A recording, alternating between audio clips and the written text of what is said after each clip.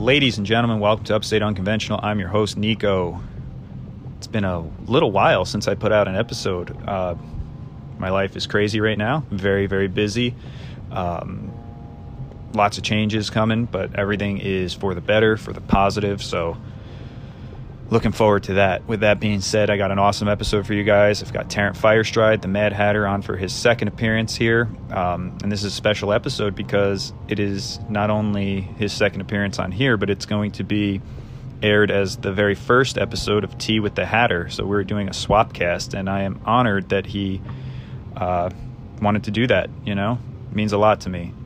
There was a lot of magic that happened in the first episode we did together, and I noticed a significant change in the tone of my podcast. I know he experienced some changes after that one as well, and we get into that in the episode. We talk about a ton of different stuff: crystals, spirituality, walk-ins, tons of different topics.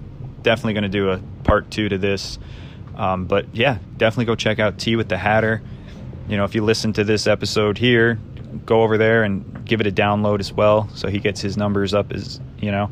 But yeah, he's also, follow him on Instagram at Hatter_will_happen, and he's got a Etsy shop as well, Hatter Can Help. I bought a few crystals off of there, and I know he's going to be putting more stuff up as the time goes on. But definitely check that out, and I hope you guys enjoy the episode.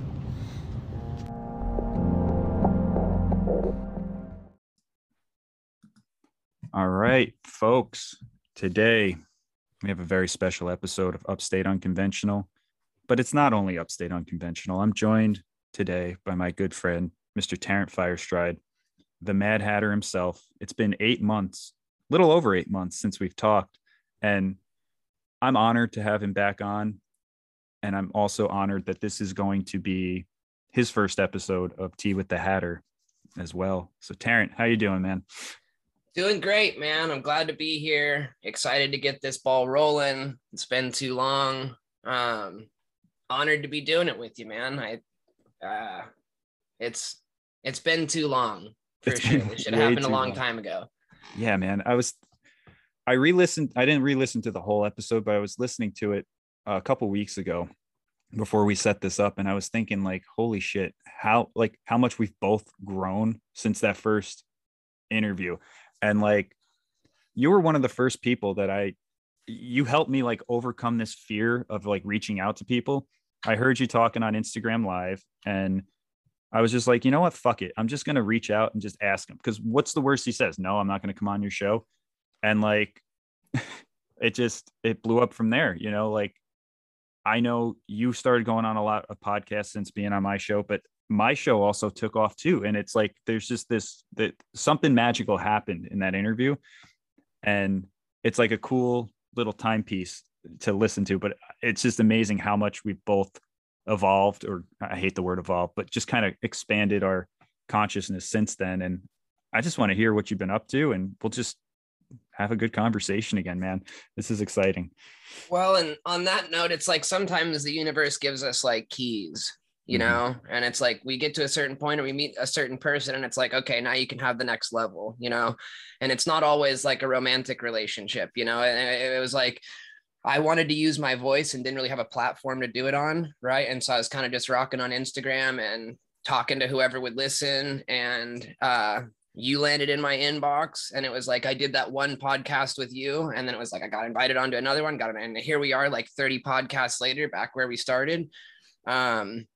And you're right, there has been a lot of growth and a lot of change and evolution in both of us. And one thing that I'm pretty sure I said this on your podcast was like, if I'm saying the same thing in a year that I'm saying right now, then stop listening to me. You know, like, I should be growing and evolving just like everybody else. And if I'm not, then what am I talking about? You know, it's been really cool to see how people embracing and I've seen this in you, and I've seen it in a lot of other people, but like the crystal world is alive. And I think that for you to really tap into those, the gifts that it has, it's recognizing that, and it's opening yourself to that, and kind of it's almost like you're standing at the edge of the cliff, right? And you can see these things, right? And they're there and they're pretty and they're cool and they're fun. But until you jump off of that ledge and really give yourself an opportunity to be vulnerable to this other world, right, that exists, you can't really experience the gifts that it has for you. And I think that episode was kind of like a catalyst for me to really start using my voice. And it was an episode for you to kind of really embrace that crystal kingdom, right? Because you were right on the edge and you had just started with it. And I remember you telling me about like these 5 crystals that you had. And it was like, I could see that you were right there and that you were interested. And it was just this commitment that you had to make to yourself and to this crystal kingdom that we're talking about. And I've seen several people kind of take that leap. And another thing that I said on that podcast was like, you know, nobody ever said my life was great until I started carrying crystals in my pocket, you know? And it can't hurt. And everybody that's tried it and has gone out. And another thing we talked about was like, how do you pick? You know, am I going to do this right? Like, where do I start? There's no wrong way to do it. It's just about listening to yourself. And I think that you listening to yourself in regards to these crystals and stuff kind of opens the door to you listening to yourself about other things and really tapping into that intuition, because it's a way for you to really see like, wow, maybe I'm good at this, you know, like maybe I'm onto something here. And that's a really special thing for me. And seeing that happen and me getting more comfortable with talking and being more public and open about things has changed my experience drastically.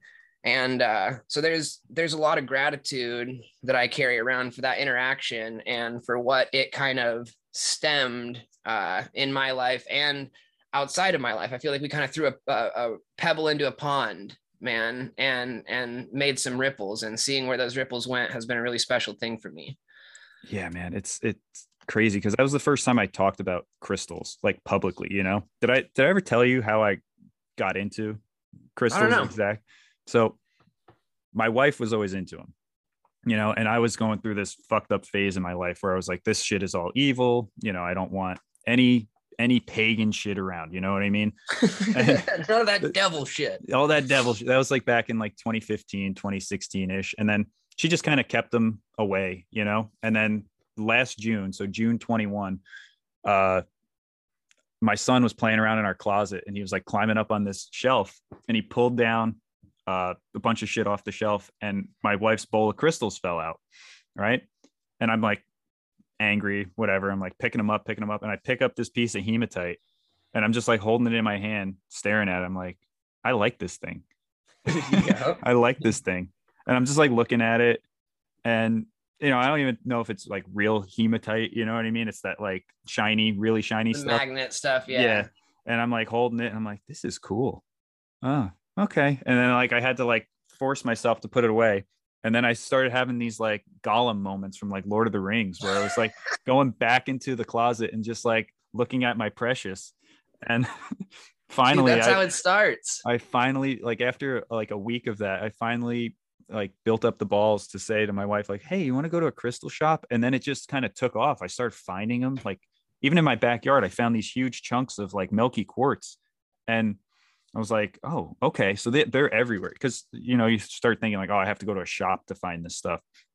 And what's funny too, it's like during that period, during that period of time where like I was all anti-crystals, I like looked through my top drawer and I had like all these quartz rocks that I found, like these rocks with like quartz embedded in them and stuff, just stuff I like picked up and collected. And I remember you sending me pictures of it. Yeah. And it's like, dude, I've been holding on to these things. I'm like, no, that's not a crystal. That's a rock I found. Like, no, it's a fucking crystal, dude. But yeah. And it just kind of took off from there. Now I'm literally wearing colors to match the days of the week, carrying rocks that correspond with the days of the week. Like I got this piece of smoky quartz that I got off of you. So shout out to your Etsy store. Hatter Can Help. Guys, go check that out.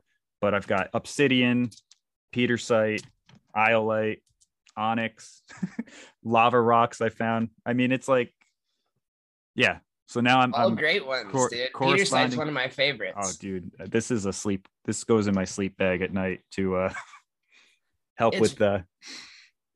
It's very good for facilitating out of body experiences, man. And for me, it was kind of similar. It was amethyst. It was this piece of amethyst and we may have talked about it, but I met this chick and was hanging out with her briefly, and we got along really well. And then I saw that she was into crystals, and at first I thought it was kind of weird, and then I thought it was kind of cool, and like made a comment about it. And she ended up putting one in my backpack before I left her house. And like, that was the last time we ever hung out. It was like, as soon as she delivered this rock, neither one of us wanted anything to do with each other. And so it was like the universe sending me this person to deliver this stone to start this chain of events, you know. And as soon as that was delivered, we wanted nothing to do with each other, you know. And I noticed that when I held it, I felt some type of way.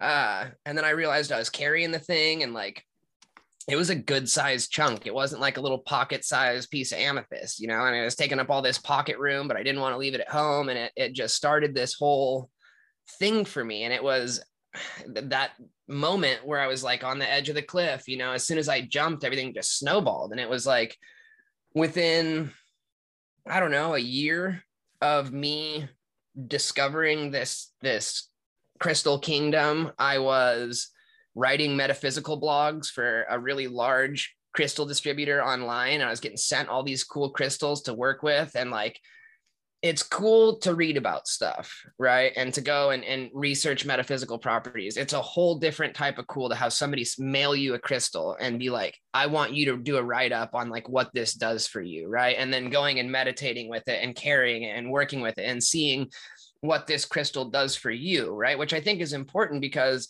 it's really easy to Google, like, what are the healing properties of clear quartz, or what are the metaphysical properties of prehnite, you know? But just like everyone metabolizes food differently, right? We're all going to metabolize crystals differently. And I think that part of that is that we're all subconsciously kind of trying to find that heart space, right? And so some of us are very cosmic naturally, and some of us are very grounded naturally, right? And it's funny for me to say that I was a very grounded individual, because I was very erratic and ungrounded. But like on a vibrational level, I was very grounded. I had a grounding effect on people that I would encounter. And just like we've all met somebody who's like super airy and cosmic, but we all have this natural state of being, this natural vibration. And I think that people who are typically vibrate lower are drawn to crystals that affect the upper chakras, and people who are kind of more airy are drawn to crystals that affect the lower chakras, right? And this is your subconscious trying to find that balance in the middle, right? Because you've got your 7 chakras, your heart's in the middle, you've got 3 above, you've got 3 below, and that's where that vibration of unconditional love exists, is in that heart space. And I've got theories about why there's 7 and how that splits and all that stuff. But I think that the heart space is like the center of all of it. I think that's where everything originates, and everything above and below it are just different ways to approach that heart space, right? Because if you try to attack everything at once, it's impossible, right? But if you can say, okay, well, I got a lot of trauma, and that's down in my root, so I can start working with that, and that's going to help my ability to love, right? And well, I have a hard time communicating, right? Okay, well, that's in my throat, and so that's gonna help my ability to love, right? So you got all these different ways to approach the same thing, right? It makes it more digestible, right? If all you had was one heart center and they're like, well, fix it, dude, you know, it's not easy, right? So I think it's just a way for our energetic body to be more approachable. And that, you know, like when we pass light through a prism, right, it splits into these 7 colors, right? And so it's still just one beam of light, right? It's just got these different aspects of it. And I think that light that's being split is this heart space. And so this up and down motion, this pendulum that we kind of go through, and with crystals and the crystals we work with, I think is kind of a way to try to hone in on that center. But everybody can do this, man. Everybody can. And it's more about deprogramming and learning to listen to yourself and see how you actually feel instead of how you've been taught to feel, I think is a big part of it. And like kind of just getting out of your own way. But for me, it happened really fast. It was like I found this one, and then I wanted to read everything I could find, and every crystal that I could afford to get my hands on, I did. And before I knew it, my house was full of crystals, and that was all I wanted to read about and all I wanted to talk about. And it opened just all kinds of doors for me, as far as because I was taught they were bad, right? Crystals are bad, just like you were. But as soon as I realized, well, okay, that was supposed to be bad and it's not. So what else is supposed to be bad that it's not? And now I'm learning about alchemy. I found Hermeticism, and learned the principles and started working those, which gave me the ability to take control of my experience, right? And learning about vibration and frequency. All of this started with a piece of amethyst that got slipped into my backpack and snowballed into this totally new way of living over the course of like 6 months or a year. It was incredible. Yeah. And that's a little bit of a segue into kind of like chaos magic, and like, because I'm very chaotic when I put my crystals together. Sometimes I'll just pick something at random. I just go with what my guts tell me. Like today, I went with a Saturn theme, obviously, but I'll throw like a random one in there, just right. to balance it out. Just keep it interesting. Right. Like the Peter site and the Lappies here are just to see, because, and going off of what you said before too, like I was so in my head. I was a thinker, I'm a Virgo. I just found out that like there's sidereal astrology, and my whole life I thought I was a Libra, and I'm actually not. So that's a whole nother rabbit hole we can go down. Very interesting though. There's a lot there for me. Yeah. And and it's just the whole aspect of just trying something. And like I do it at work too. The chaos magic is like, I got a stain in a seat. Well, they tell you the conventional method is to do this. And it's like, well, I'm going to combine 3 different chemicals and then hit it with a drill with a brush on it and see what the fuck happens. And it's like, oh, that worked. So when you get into that kind of like, you start saying chaos magic, people think you're crazy, but it's like, it's trial and error, really. That's it.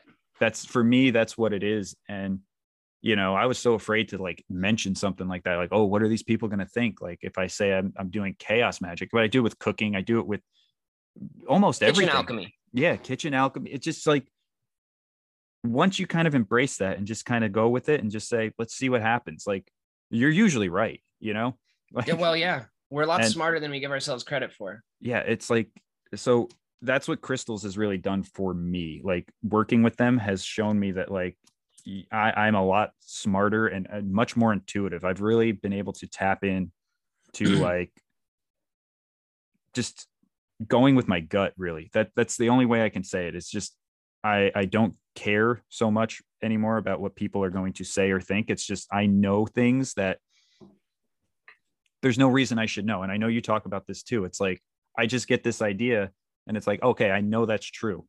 Now I have to like prove. I don't have to prove it's true. I have to prove why it's not true, if that makes any sense. Yep. You know what I mean? It's like, yeah, it's an incredible thing. And, for anyone that still has any skepticism about it, just take one. Like you said, like no one's going to say like, oh, my life went down the shitter because I started carrying this rock in my pocket. Like it's not going to happen. It can't hurt, dude. No, it can't hurt. And as far as chaos magic goes, like, one of my main intentions with starting to use my voice was to start destigmatizing these things, right? And because there's all these beautiful things out there that we've been taught to hate, and it all comes from this one. We don't have to get into my thoughts on this one institution that has taught us that that's bad. I think everybody's pretty clear on what I'm talking about. And anything they create this box, and anything outside of that box is evil. It's of the devil, right? And I spent most of my life walking around thinking that I was going to get struck by lightning for doing the wrong things, or like being smited or whatever. And there's a lot of great people that live inside that box, but there's a lot of people who step outside that box for a minute and realize that they've been stuck inside this box and holding themselves back, and it's been robbing them of a lot of beautiful things, right? And magic is one of those things that has been pulled outside this box. Right. And people hear magic and they think Harry Potter, or the word witchcraft is another one. It's like, I know a lot of witches, dude. And not one of these witches that I've met or that I interact with personally have ever wanted to hurt anybody. Most of them are trying to heal themselves and heal the planet and improve their experience. Right. You could say that you could definitely say that I practice witchcraft. Right. But that's not what most people associate with that word, right? We all practice magic. Okay. So you writing down your goals, right? And looking at those before you leave for the day, right? You reciting your affirmations into a mirror is magic. You creating a vision board is magic, right? So magic is just creating change in conformity with will by ways not understood by science, right? That's it. And when you break it down to somebody like that, they're like, huh, you know, maybe that's not that bad.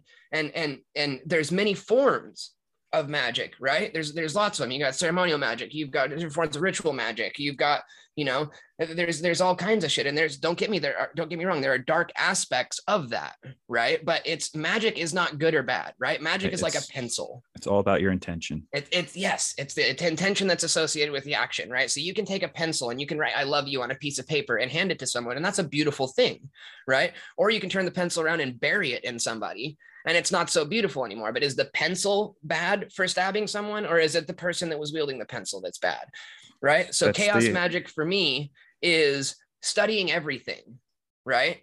And so people like, I won't read any Crowley, or I won't read any Frater, or I won't read any Damien Eccles, or I won't read any Eliphas Levi, right? And you reading something does not mean that you're going to agree with all of it, or that you're going to practice all of it or put it into action, right? But chaos magic for me is taking in everything, right? Taking in everything, and then, okay, this resonates with me. I'm going to put this into practice. I'm going to try this, right? Because I think that a lot of people in this community aren't very great with being told what to do, right? Or being said, this is the only way to do something, right? So I'm going to take this, and I'm going to take this, and I'm going to take this. Like you said, the 3 chemicals, right? You're going to put those together. You're going to hit it with a screw gun.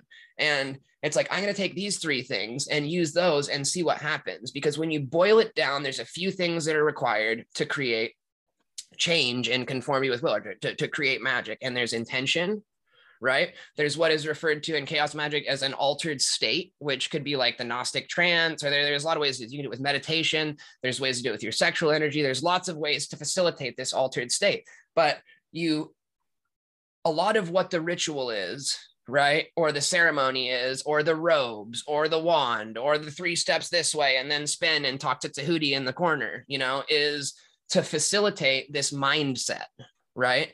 Now, if you can facilitate this mindset without all the rigmarole, right, and focus the intention and create that altered state, then now you don't need, in my opinion, the ceremony or the robes or the cup or the rigmarole, right? And so that's a very special thing to me, right? We're here to create. We're co-creators, right? And there is divine creator that has created this experience that we exist inside, right? You can call it source, you can call it prime creator, you can call it God, you can call it whatever makes you feel good, right? But there's this force that's bigger than us that holds space for this experience that we operate inside. And we as co-creators are allowed and able to make changes in that experience, right? In conformity with our will. And why would we not want to embrace our ability to do that, to create a more favorable experience, right, for us to operate inside, and which is how we get to alchemy, right? This is Earth School, and all you get in Earth School is lead, right? It's our job to take the lead and turn it into gold. And if that's wrong, dude, if that's bad, then I don't want to be good, you know? Right. No, and it's, again, there's so many people, even in this community, that are so stuck in this like truther, like this is the one way, but then they, you know, they don't realize that they're just the opposite end of the same bird, you know, the opposite wing, whatever you want to call it. And like, but this is the principle of polarity being used on you. Right. And so what I want to say is, like, just go with your gut, people. Like, if you think something is wrong, it's probably wrong. If you think something is good, it's probably good. And like, you know, if you're going to sit here and tell me because I like candles to start my podcast, I have blue candles lit in, you know, for my throat chakra. Like, if that's evil and witchcraft, then okay, whatever, you know, fine. You're a witch. I'm a fucking witch, you know, but I wanted to kind of jump into like your origin story a little bit, because I know there's some stuff that we didn't get to cover on the first podcast we did. You know, sobriety. Absolutely. We touched on sobriety, and I just want to say, like, I know you have a lot with that, but when I stopped drinking, so many, I'm just going to say demons just went away. Like, all these demons, they were my own. Like, all these shadow entities I was encountering during sleep paralysis and stuff, there's one or two that I'm still not sure about, but like the rest of them were all just myself. These were all, whether you want to call them traumas or soul fragments or whatever, phrase you want to use. It was all me, it was me attacking me and holding myself back and scaring myself and living in fear and all that stuff. But once I quit drinking, a level of clarity came to me that I can't explain. And I just want to hear a little more about your recovery and some of the other stuff we were talking about too, Yeah. So I'll talk about, what happened. Right. And then we can go back and get into a little bit of maybe how that happened now that I've learned more about it. Right. So I'll start by saying I was a complete shit show for my entire adult life. I had a lot of trauma and a lot of abuse in my childhood that I didn't know how to process. Okay. I started getting my ass kicked like I was a grown up when I was like 6 years old. And you're not meant to be afraid all the time when you're a child, right? And there's certain people in our lives that we know as normal people or as healthy people are going to protect us, right? I didn't have that. So I spent a lot of my childhood feeling like the only way for me to survive was to fight, right? And I created this enemy in my mind that was my stepdad. And I knew that someday I was going to be big enough and bad enough to beat this man up, right? And then I could claim my mother back. Then I'd have this relationship that had been taken from me through violence, okay? And right before my 16th birthday, I threw a punch, right? Finally accomplished this goal that I had set out to achieve when I was 6 or 7 years old. And instead of me winning the affection of my mother, I was politely asked to leave my home, right? And so this goal that I had created, that I had worked for all these years, had now not only become meaningless, but I accomplished the exact opposite of what I thought was going to happen. And so it kind of broke me mentally. And I didn't know where to go from there. Right. And I think I started drinking daily. I think I was 12. I might've been 11. But there were a lot of things that were happening at that time in my life. First of all, there was a lot of abuse that I wanted to tune out. And also I was starting to perceive these things that I didn't understand. Right. I was starting to, I don't know how to say it better than like feeling people's intentions. And I've tried to describe this and I'm still not very good at verbalizing it, but like I could stand next to someone and I could feel their intention like it was mine.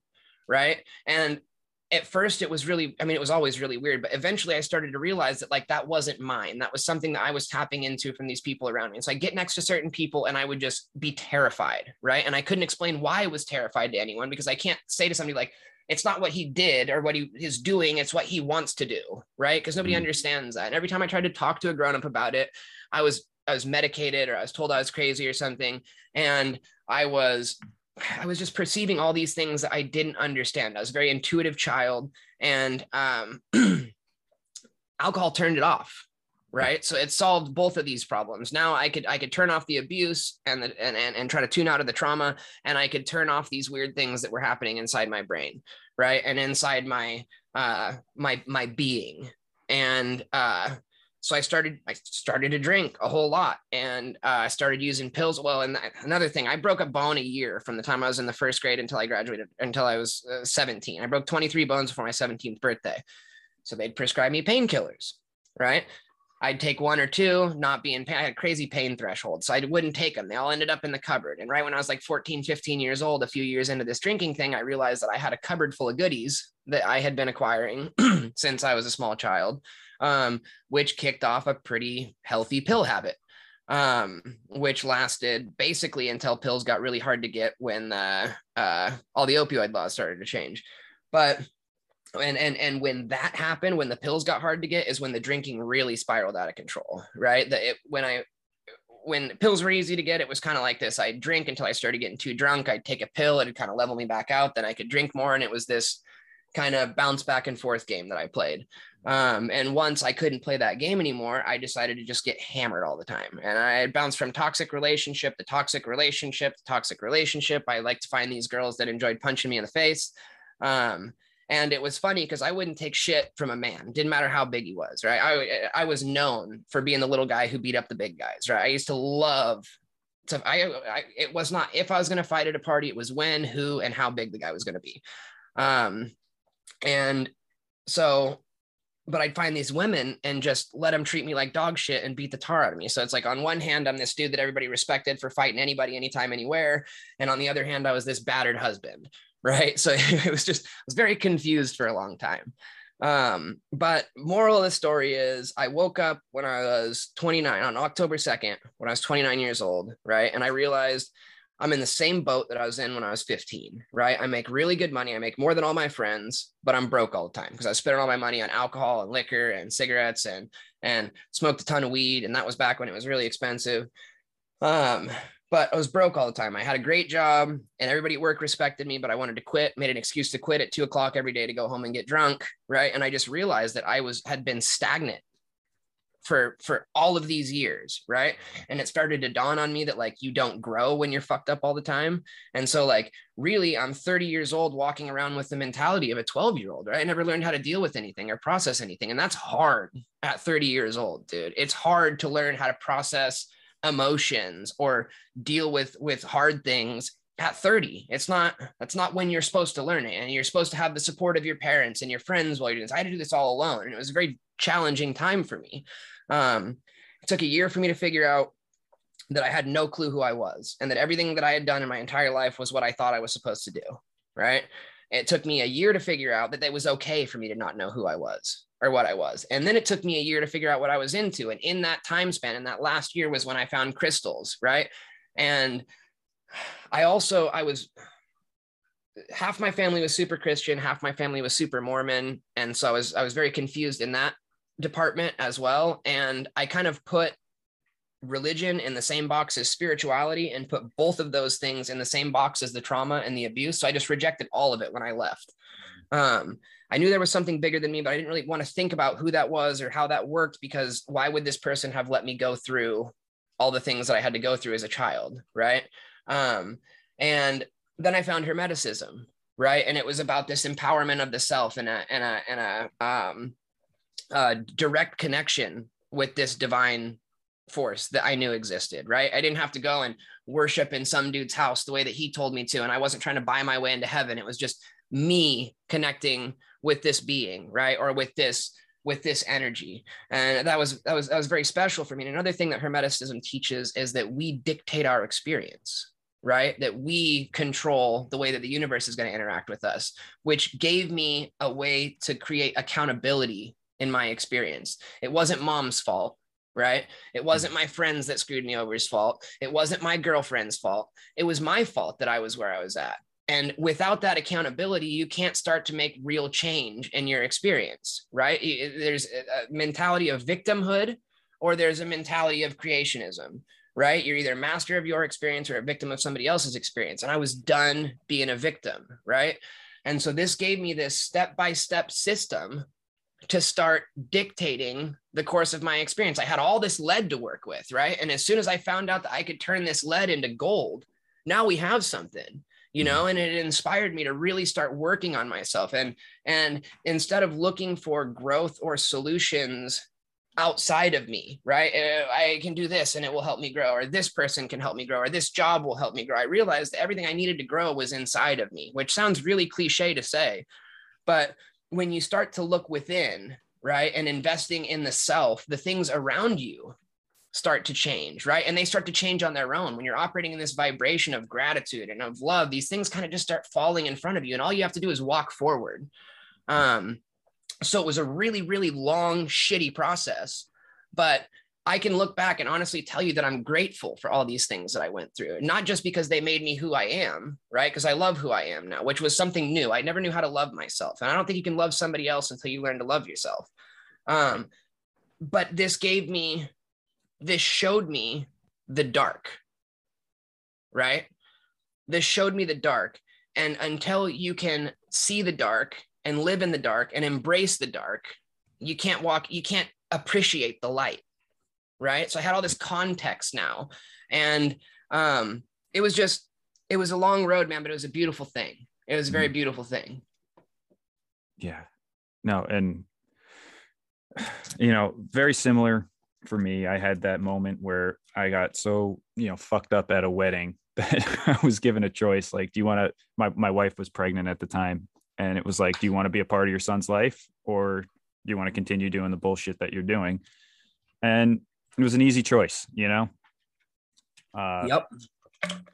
You know, I went to a very dark place that night, thought about ending it all, and then was like, no, you know, I'm just going to change. And honestly, I was in a dead end job. I was being a teacher.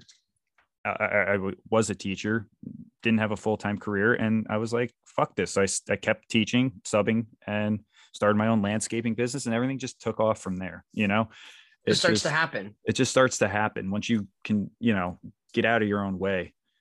But I can't help but note, like, I have to pay attention to some of the supernatural and kind of paranormal, I guess, aspects to doing that. Like, it's not paranormal in a sense, because it is you opening up to your own higher self, I guess. But there's definitely something that goes into that. Like, there was some force that made that happen. You know what I mean? Like, whether it was myself saying like enough is enough and put me in this situation that I needed to stop drinking, or was there some type of divine intervention? You know, I don't know. And or is it both? Or is it both? And I tend to think it was both. You know, it was like all of my drinking and you know, erratic behavior was a call for help. And like, whether my higher self or my guardian angel or whatever you want to call it was like, okay, here you go, here's rock bottom, now pick yourself up and figure it out from there. Well, and sometimes you have to experience this new vibration so that you can look back objectively, because it's hard to see what's happening when you're in the moment, right? Mm-hmm. But once you grow and you find this new vibration, you've created this new reality to exist inside, it's easier to look back from the outside and maybe see how things potentially worked, right? Mm-hmm. And because in my story particularly, there was more than just this wake up, right? There were all these other things that played into it that I couldn't see, that I wasn't aware of at the time, right? Like, I don't think it's coincidence that this coincided directly with my Saturn return, right? And also, like, if you want to get real weird, when I was, because we're gonna get weird. When I was little, before I started drinking, I had this recurring dream, right? And it was about this owl. Right. And if you come into my house, or I'm wearing an owl now, you get in my truck. Anybody saw the video the other day? I got owls everywhere. I have this huge admiration for the owl. And this is where it comes from. Owl tattoos. This is where it comes from. So I had this dream of this owl, right? And at first it felt like a nightmare, and I would see this owl and I would get terrified, and I would think he was there to hurt me or something. And it would happen, like, I can't remember whether it was every night or whether it was just real often, but this dream happened over and over and over again. I couldn't stop having this dream. And eventually I decided that the owl was like watching over me and maybe wasn't there to hurt me. And then I realized this owl was trying to guide me somewhere. Right. This owl was trying to get me to follow it. I didn't know where he was trying to get me to follow it. And every time I would follow it, I would wake up before we got to where we were going. Right. Then I started drinking. And so this is 10, 12 years old. I had this dream for my entire, you know, late childhood, preteen years. Fast forward to when I was 21, 22, 10 years down the road. And I'm at work, and I am prepping. I just torn off this little roof over an entryway, and I was prepping the nails and the staples out of the roof so that I could put new underlayment on it and put a new roof on it. And I was using a flat bar, which is metal, right? And I'm prepping these nails and staples, and there's what's called a weatherhead, which is where the power line comes into the house above the meter box. And anything above this meter box is just like you grabbing the telephone line. The meter box, the thing that spins that the electric company comes out to look at, is what dumbs that power down from that voltage to be able to go to your breaker box. And then your breaker box dumbs it down a little bit more and sends 220 here and 110 here and everything else. But above that box is just like you going up and putting your hand on the power lines, right? And I don't know still to this day whether I touched the weatherhead with the flat bar or whether it arced. I knew it was there, and I was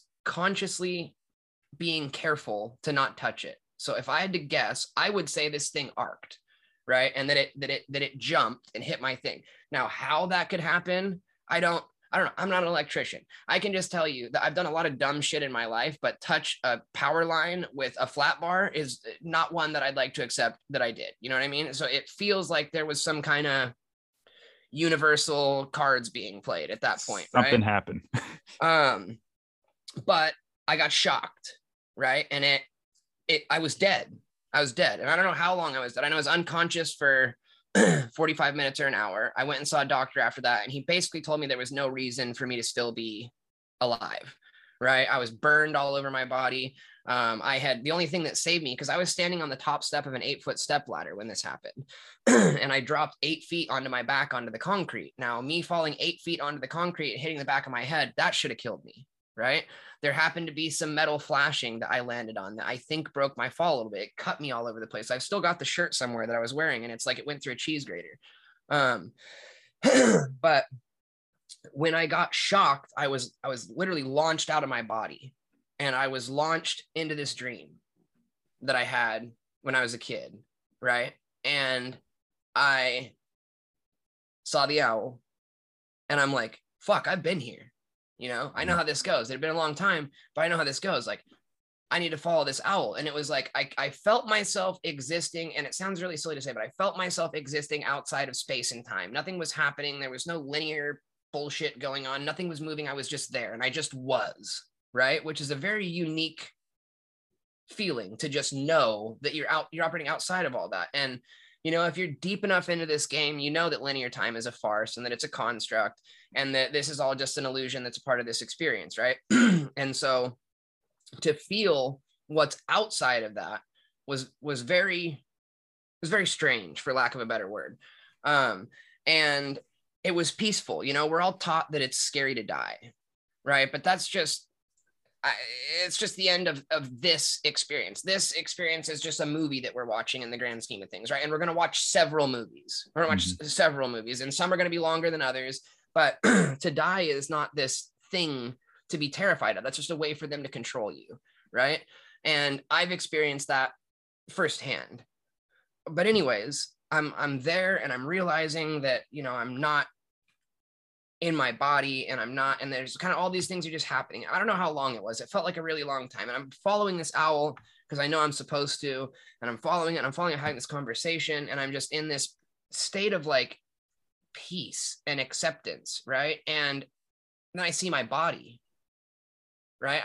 I'm looking at my body, and this owl was leading me back to my body, is what I ended up discovering, right? So as I was a kid, 10 years before this owl was teaching me how to follow it, right? Because if I wouldn't have had these dreams, I never would have known that I was supposed to follow this thing. So when I was a kid, I'm being taught to basically walk myself back to my body a decade later, you know. And there was this real weird conversation that transpired about like, you need to go back. I mean, movie shit, you know, like you're not done. You got to go back in there. And I like climbed back into my body and woke up on my back with burns all over me and cuts all over me, laying on my back in the thing. And my phone was sitting right next to me. I think it was on the roof when I fell off, and I saw my phone. Right. And I didn't know who I was or where I was or what I was. I just had the most crazy shit ever in my, you know what I mean? I was just in this state of confusion. And I'm like wondering if I'm dead, right? Because of what I just went through. And so I pick up my phone, and I'm like, I'm looking at my phone, and the time changed from 1:51 to 1:52. And I realized that must mean that I'm alive, right? And I'm back in this linear time bullshit. Right. And okay, so now I've re-entered the game.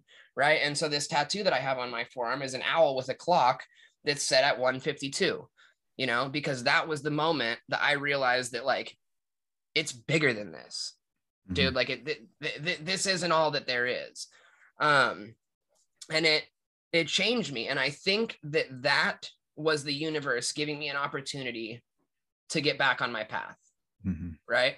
That event right there was supposed to show me, look, it's bigger than this. You're here for a reason. Get your shit together.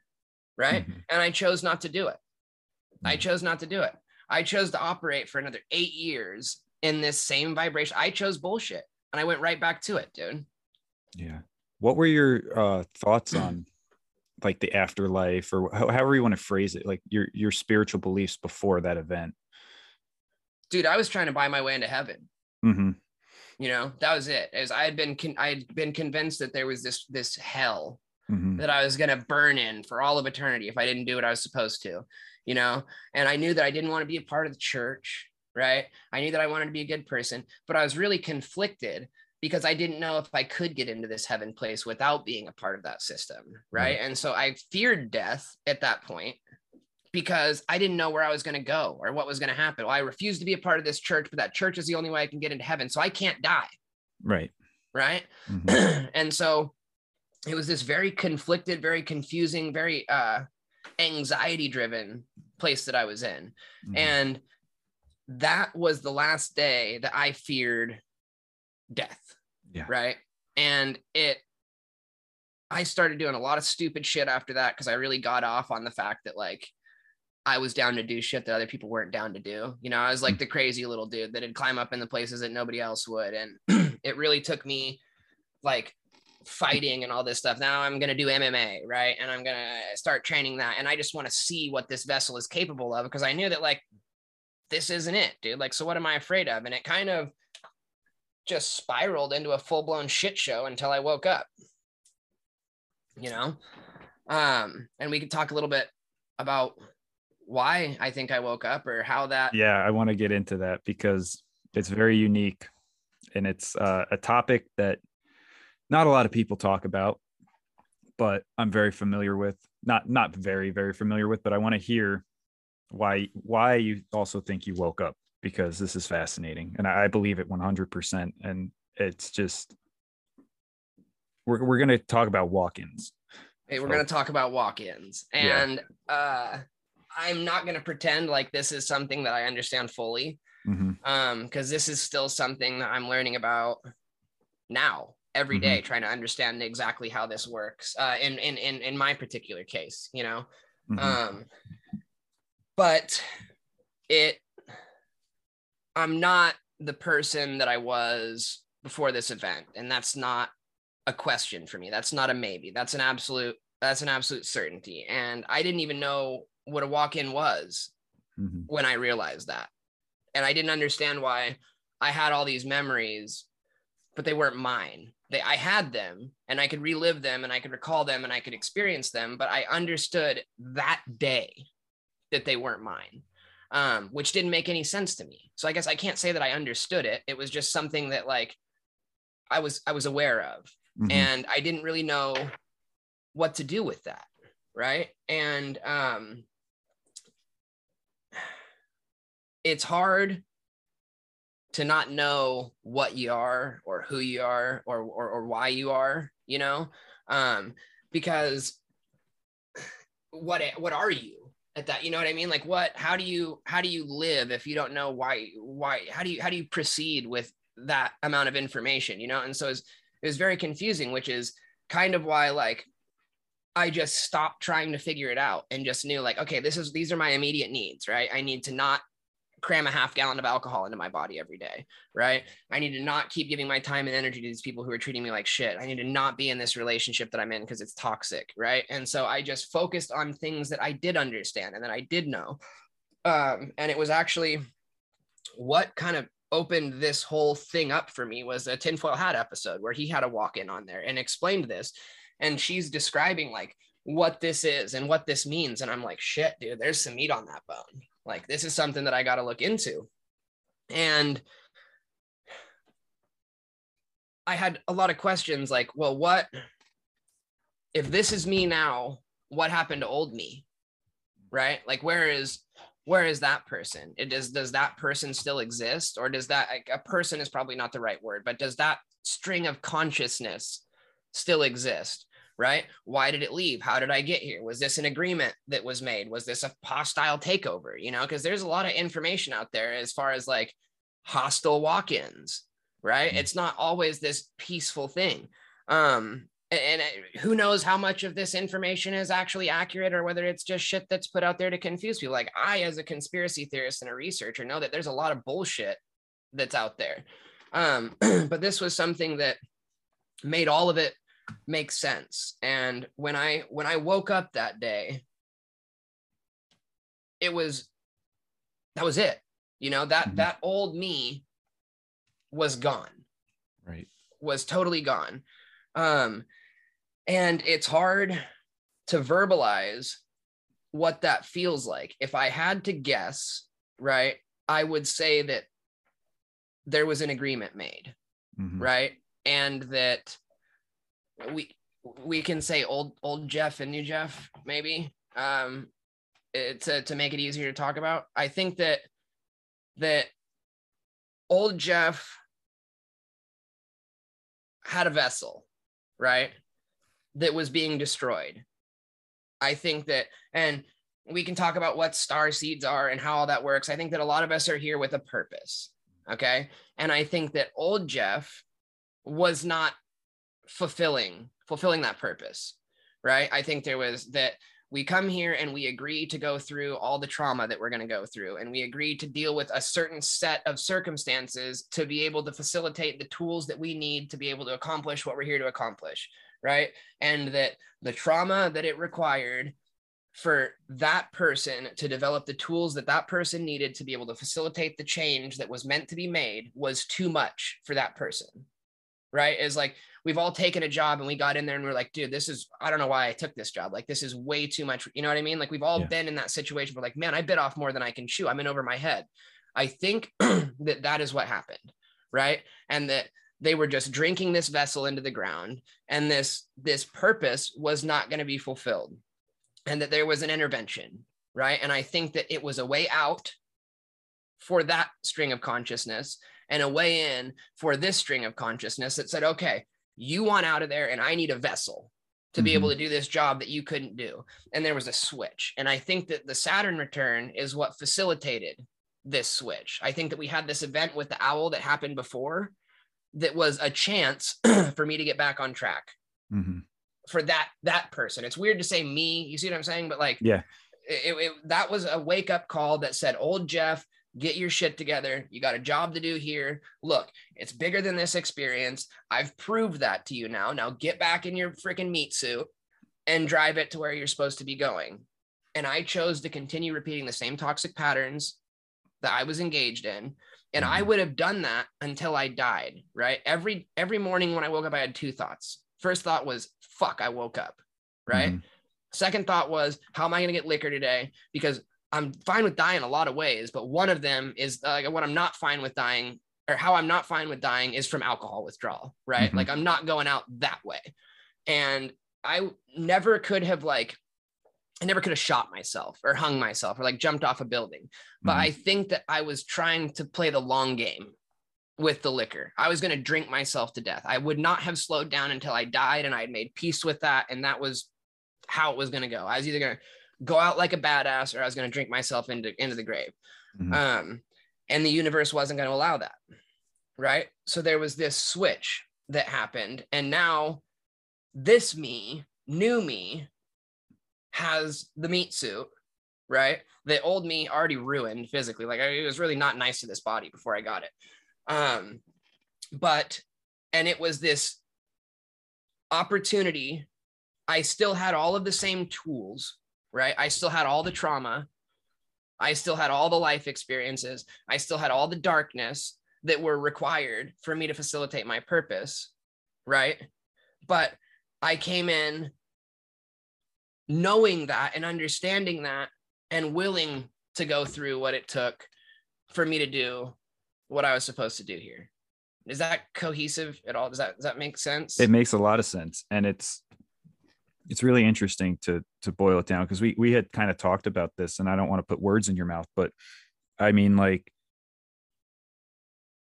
it's hard to say, because it is like a walk-in, but it's a walk-in of your higher consciousness in a sense. Like you that string of consciousness is probably gone, or it didn't fulfill what it needed to fulfill, like you said, but it's like, you're still you, but you're not. And I think I was the owl. Yeah. Like, I think the owl was showing you, like, this is, I think I would agree with you. new me, like this me, was the owl Mm-hmm. in the dream trying to redirect old me back on his path, and was like, listen, dude, get your shit together. I'm going to get you out of there, and I'm going to do it.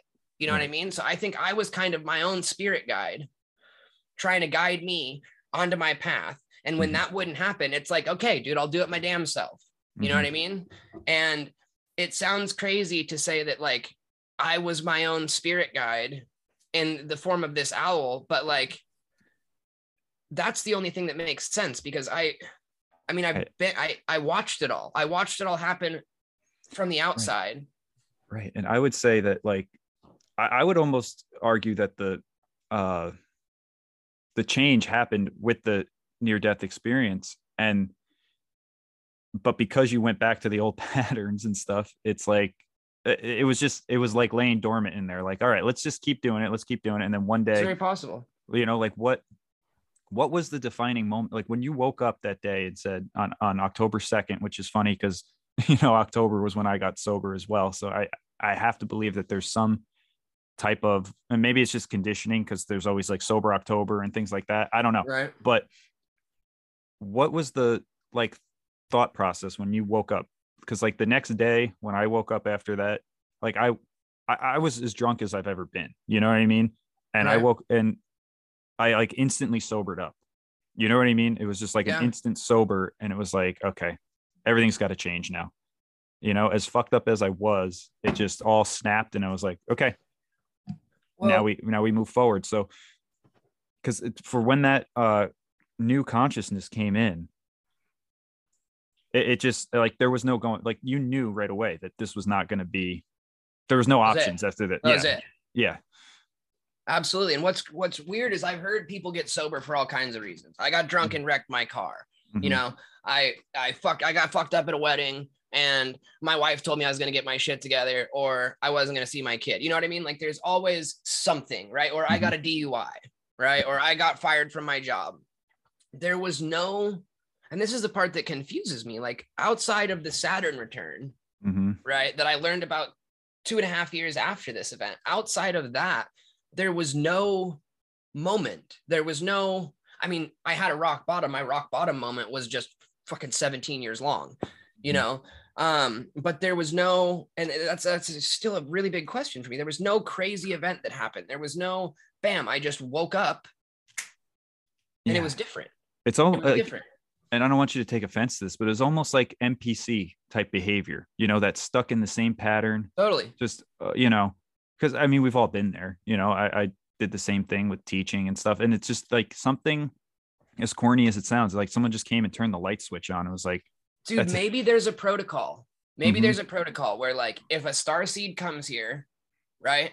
And chooses to be an NPC, right. Or to just be whatever, and when to fall into the matrix, and exactly. And in looking into different types of star seeds and shit, there are different kinds of them that are typically more prone to alcoholism and stuff, because this reality is so much different than other realities that you can incarnate in. And that's kind of a huge topic in itself. But like, maybe if somebody comes here and just gets too sucked into the human experience, right, there's a protocol, because ultimately we're here to create change, right? Like that's what the thing is. And if you're not creating change, then you're either a part of the problem or you're part of the solution, right? That's it. And so if you come here and you're not a part of the solution, then you're a part of the problem. Maybe there's a protocol to be replaced or something, and there's a lot of people out here who know a lot more about this than me. So if somebody's got ideas, or if somebody wants to contribute to this understanding with me, then by all means, reach out. I'm freaking,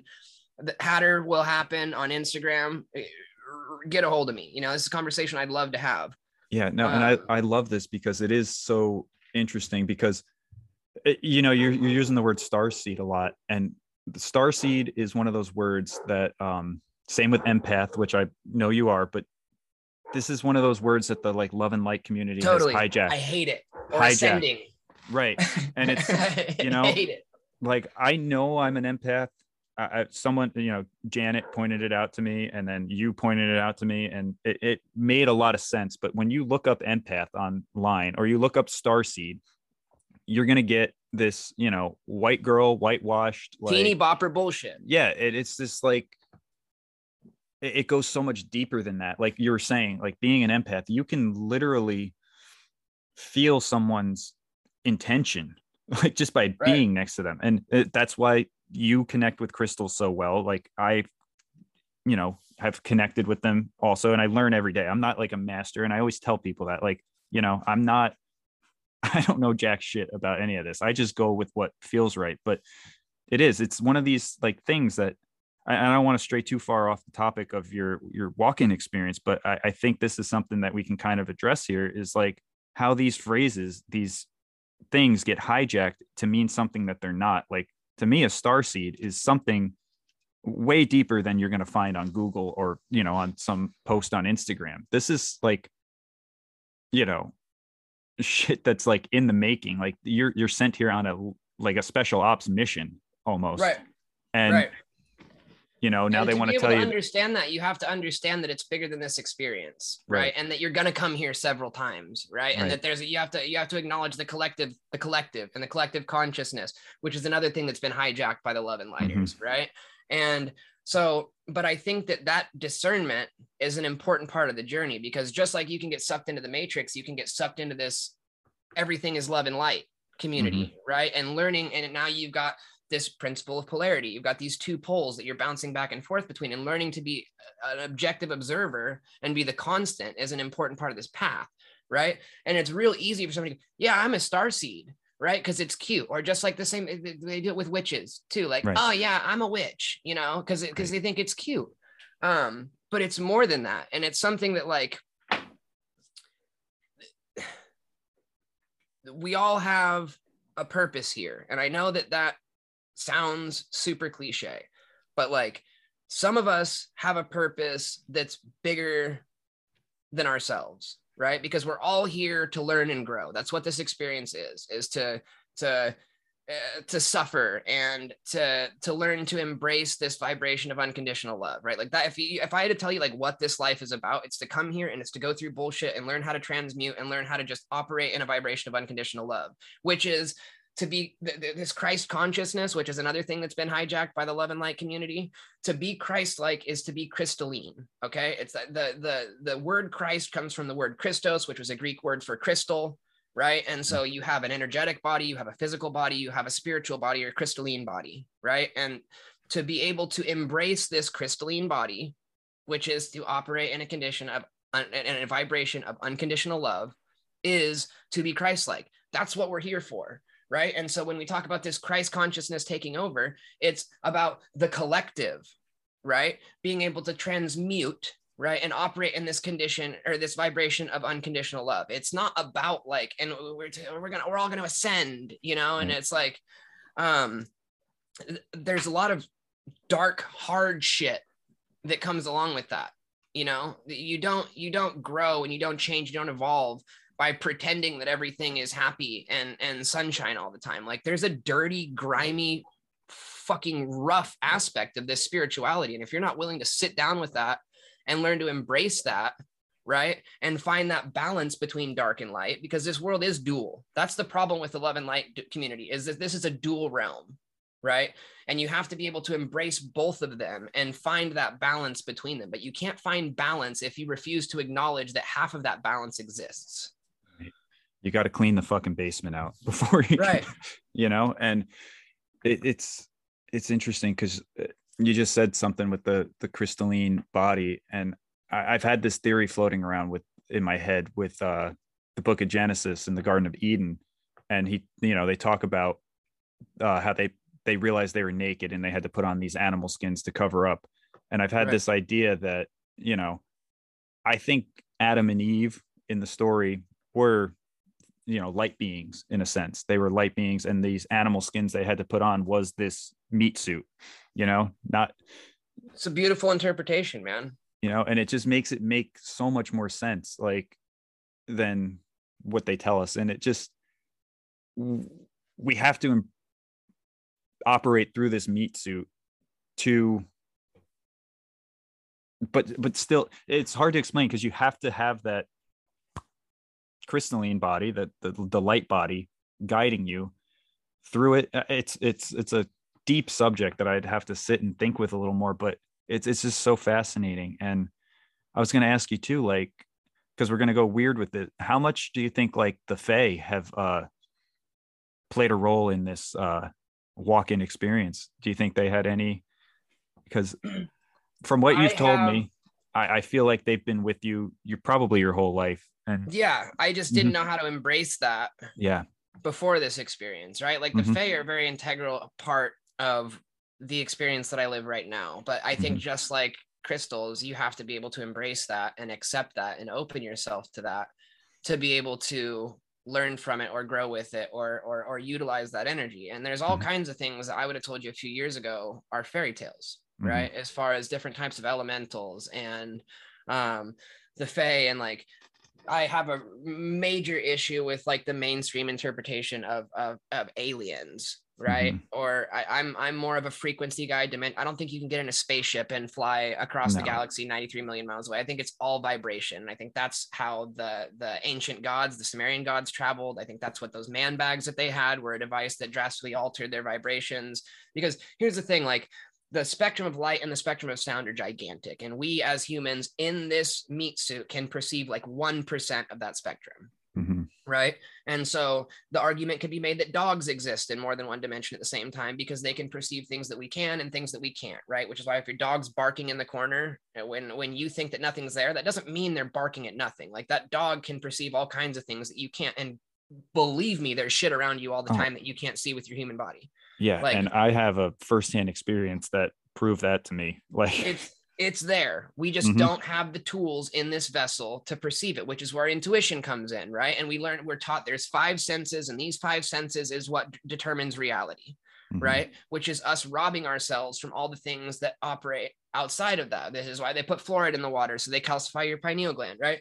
And so this and how I found spirituality is through conspiracy, right? I knew they were putting fluoride in the water, but I couldn't understand why. I knew that they were lying about what the earth is, but I couldn't understand why, right? And the commonality, the key that ties all those things together is that you're fucking special, right? And they don't want you to know how special you are, so they can convince you that you're this fucking smart monkey that grew from a salamander on this rock that's hurtling through infinite space at 1,000,000 miles an hour. And there's 1,000,000 other rocks with 1,000,000 other smart apes out there, and you're not fucking special, right? And when you apply that to any conspiracy you've ever heard of, now you have your why, right? Because that's the first question that everyone asks is, why would they go through all that? There's your why, dude. And now everything makes sense. But there's all these things around us, and back to the Sumerian gods, like something would have to do is change their vibrations drastically, right? And they could render themselves right out of this experience, right? And I had a problem with the Pleiadians and the Arcturians and all this shit, because that's aliens, dude. That's in a spaceship. You got to fly away in a spaceship to get to their star system, whatever. It's like, that doesn't work for me. But when you say, okay, this is a different vibration, this is a different frequency, this is a different dimension, right? Now that all makes sense to me. And now when we're talking about all these different incarnations and star seeds and these beings incarnating here and incarnating here, it's like, okay, it's all frequency, dude. These are just 5D beings that exist in this 5D vibration, right? And it all starts to make sense. I mean, it's crazy that makes sense, that's what makes sense. But like, right. But no, I think like even Bigfoot or Sasquatch, I feel like it's the same thing with that, because they just can either phase in and out. Like, you have these, I think it's all kind of the same, whether it's shadow entities, Bigfoot, ghosts, whatever you want to like say. These are just all of it. Yeah, it's all frequency and vibration. Like, I mean, who knows? Maybe Bigfoot is, I think they're just evolved humans, like, real evolution, not what they tell us evolution is. Like, because if I go out in the woods, I'm going to grow more hair. I'm going to become better adapted nature. Like, what if this is just a group of people that has, figured this out, and they just know how to disappear when we come around? They could be evolved. They could be hybridized. There's several ways that could be facilitated on a practical level with the set of the knowledge set that you have when you open yourself to that. Right. And like, there's crazy shit. My girlfriend and I were just at the Oregon Vortex, right? It's called the House of Mysteries. And like, I watched her shrink. And then I watched her grow. Like they showed us this platform was level, and I stood on one side and she stood on the other. I'm like 4 inches taller than her, right? And so she's looking at my mouth basically.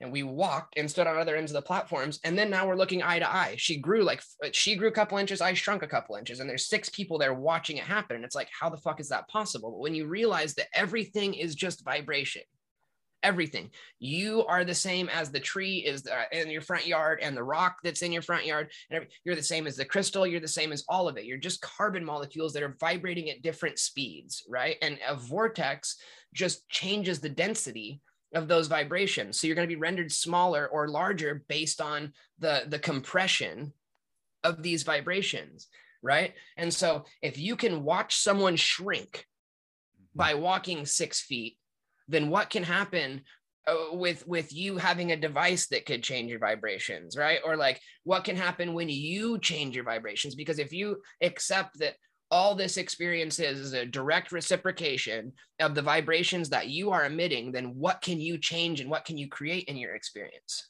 right? And we talked about it pretty briefly, but like things just start to land in front of you. I heard a really interesting interpretation yesterday of 3D, 4D, 5D, right? And dude says 3D is your entire experience being dictated for you, right? You have a boss. Your reality is created by your parents, by your boss, by your government, right? A 4D experience is, and this is just an interpretation, nobody needs to chew my head off. This was just something that really resonated with me. A 4D experience is when you start dictating the course of your experience, right? And you do that through things like manifestation, through vision boards, through affirmations, through stuff like, but you're starting to take control. You're starting to create change and conformity with will, right? This is magical practice, is the magical dimension. realm. Yep. Okay. 5D is when you don't need any of that shit. Okay. You are your reality is a direct mirror, is a direct reciprocation of your vibrations. This is when you think of something, man, it would sure be cool if I met somebody and that person materializes in your life. Man, I need to create some abundance in my life, and your phone rings 10 minutes later and it's somebody wanting you to come roof their house. You know what I mean? So the 5th dimension is just this flow state, this living in the moment and things landing in front of you. And I think we've all experienced that to some degree. Now, you don't have to live predominantly or exclusively in either one of those realms or in either one of those dimensions. Some of us bounce back and forth. And I think that's how we encounter a lot of problems that we have. I think that's why people experience things like depression or addiction, is because they don't know how to exist in one of those things exclusively. But like, we just talked about where I was, right? As far as like addiction and all this shit, this walk-in experience happens. I start learning to work the Hermetic principles. I start learning how to manage my vibrations and start dictating the course of my experience. So I went in 3.5 years to a person who could not stay out of a toxic relationship. I hated myself so much that I would rather be with someone that would beat the shit out of me, right? Because that was better than me being alone, being on my own, right? To a person who spent 3 years fully celibate, right? To look within and learn how to dictate my experience and how to embrace my abilities as a co-creator, and where things just start landing in your experience. My girlfriend that I am with right now, I do some energy work with a lady called Michelle, and she's getting ready to get set up to do remote work. And she's going to expand her business a little bit. When that happens, I would love to help facilitate that meeting for anybody who wants energy work done. She's fantastic. But I'm in this session, right? And we got our eyes closed, and this person walks into the room, right? And there's this woman standing there, right? And I can't see her face, right? And I was starting to tell you about this earlier, and I was like, wait, I got to tell you this on the podcast. Yeah. And I can't see her face. I can just see the silhouette of this woman in a dress, right? And Michelle could see her face, and she's like describing this person to me. And then I see this fucking crystal ball, right? I see this crystal ball that this woman is holding, right? And then all of a sudden there's this smoke all over the place. And this overwhelming feeling of love just came over both of us. And I'm like, trying to figure out what the hell this is, because my entire life I've never felt what real love feels like, ever. Not from mom, not from any of these relationships, not from a friendship. Like I've never felt and so I'm just trying to fucking process this, right? And we have this moment, person kind of fades away, and this session ends, right? And Michelle's like trying to collect herself, right? Because it was so intense that like it bothered her too, you know, and like she's still trying to figure out how to process this. And basically she tells me that like this person, whoever this person is, has just come into my energetic experience, right?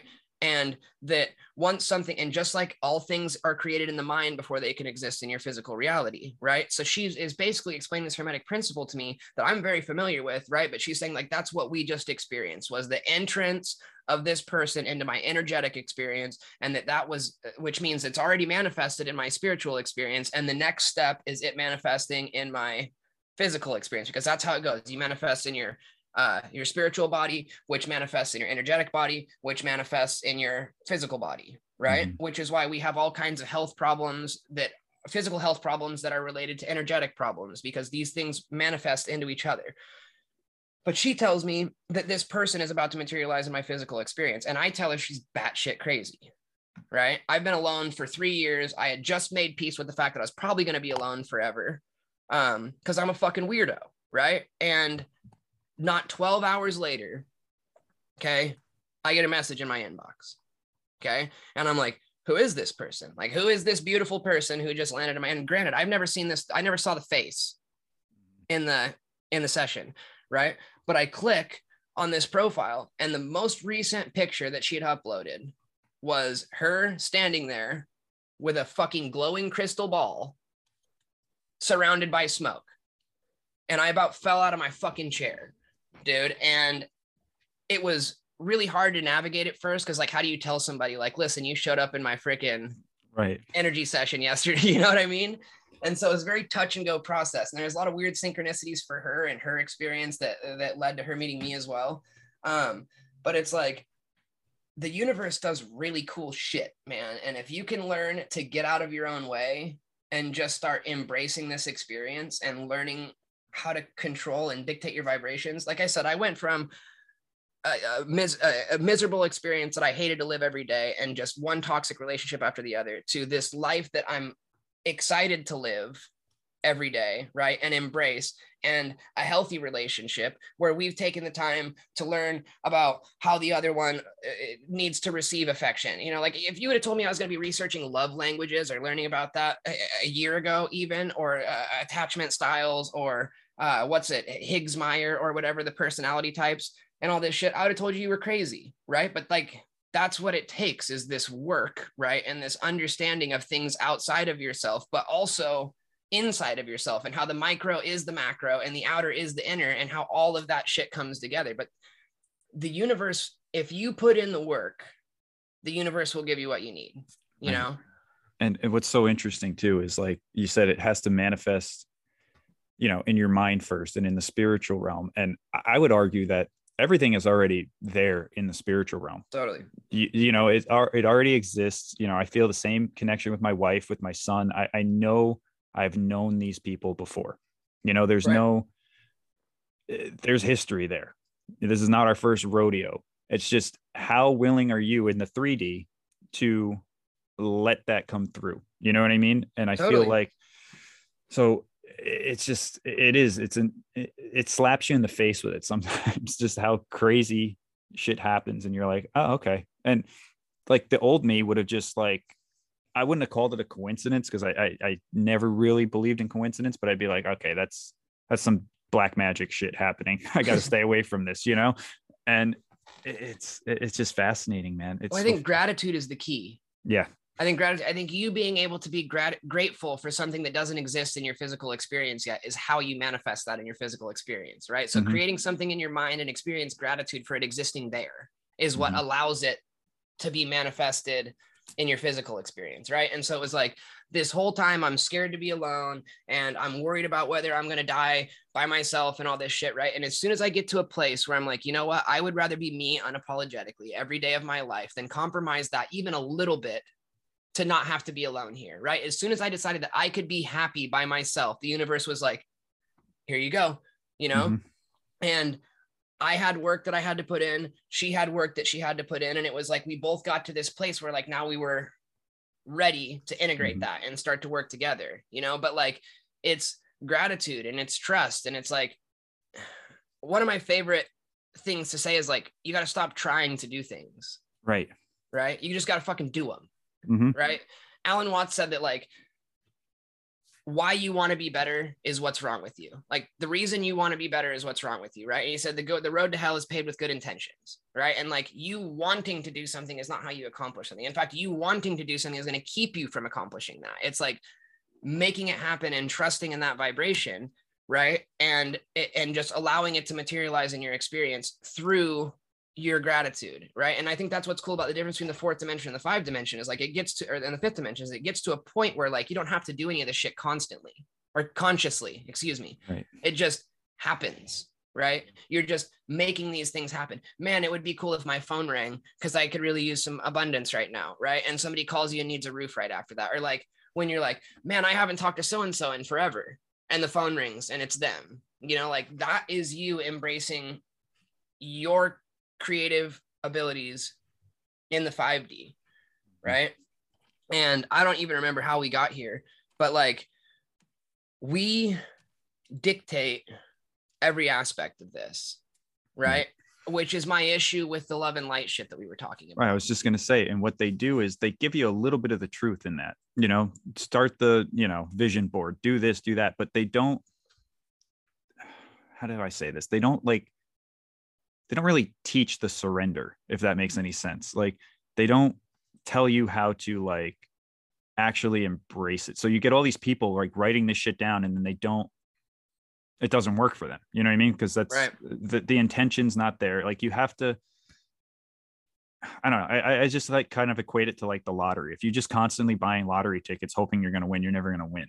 Like you just have to like, you know what I mean? There's so many ways to make money here. Like I'm so sick of people saying like, oh, I'm, you know, this poverty mentality. It's like, just close your eyes, think of something and just go do it. Like you'll make money doing it. You know what I mean? Well, right. And there's a vibration of scarcity or there's a vibration of abundance, and there's manufactured scarcity that we're taught to exist inside, right? We're not taught model of abundance. That's something that we have to learn, whether it's intuitively or whether the universe puts somebody in our life that teaches us how this works. But there's abundance everywhere. And now we're back to like the why, right?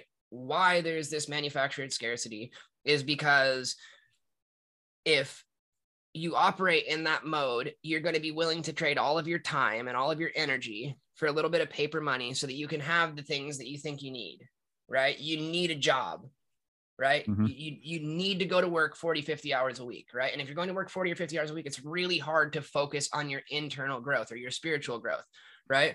Whereas if you learn how to make money outside of that system and you don't have to donate so much of your time or exchange so much of your time, now you have all this time to work on yourselves. It's the same reason they've convinced us that fucking gasoline is made from dinosaur bones, right? Or that like we have to get electricity from rivers or from the wind or whatever, when Tesla was pulling the shit right out of the sky.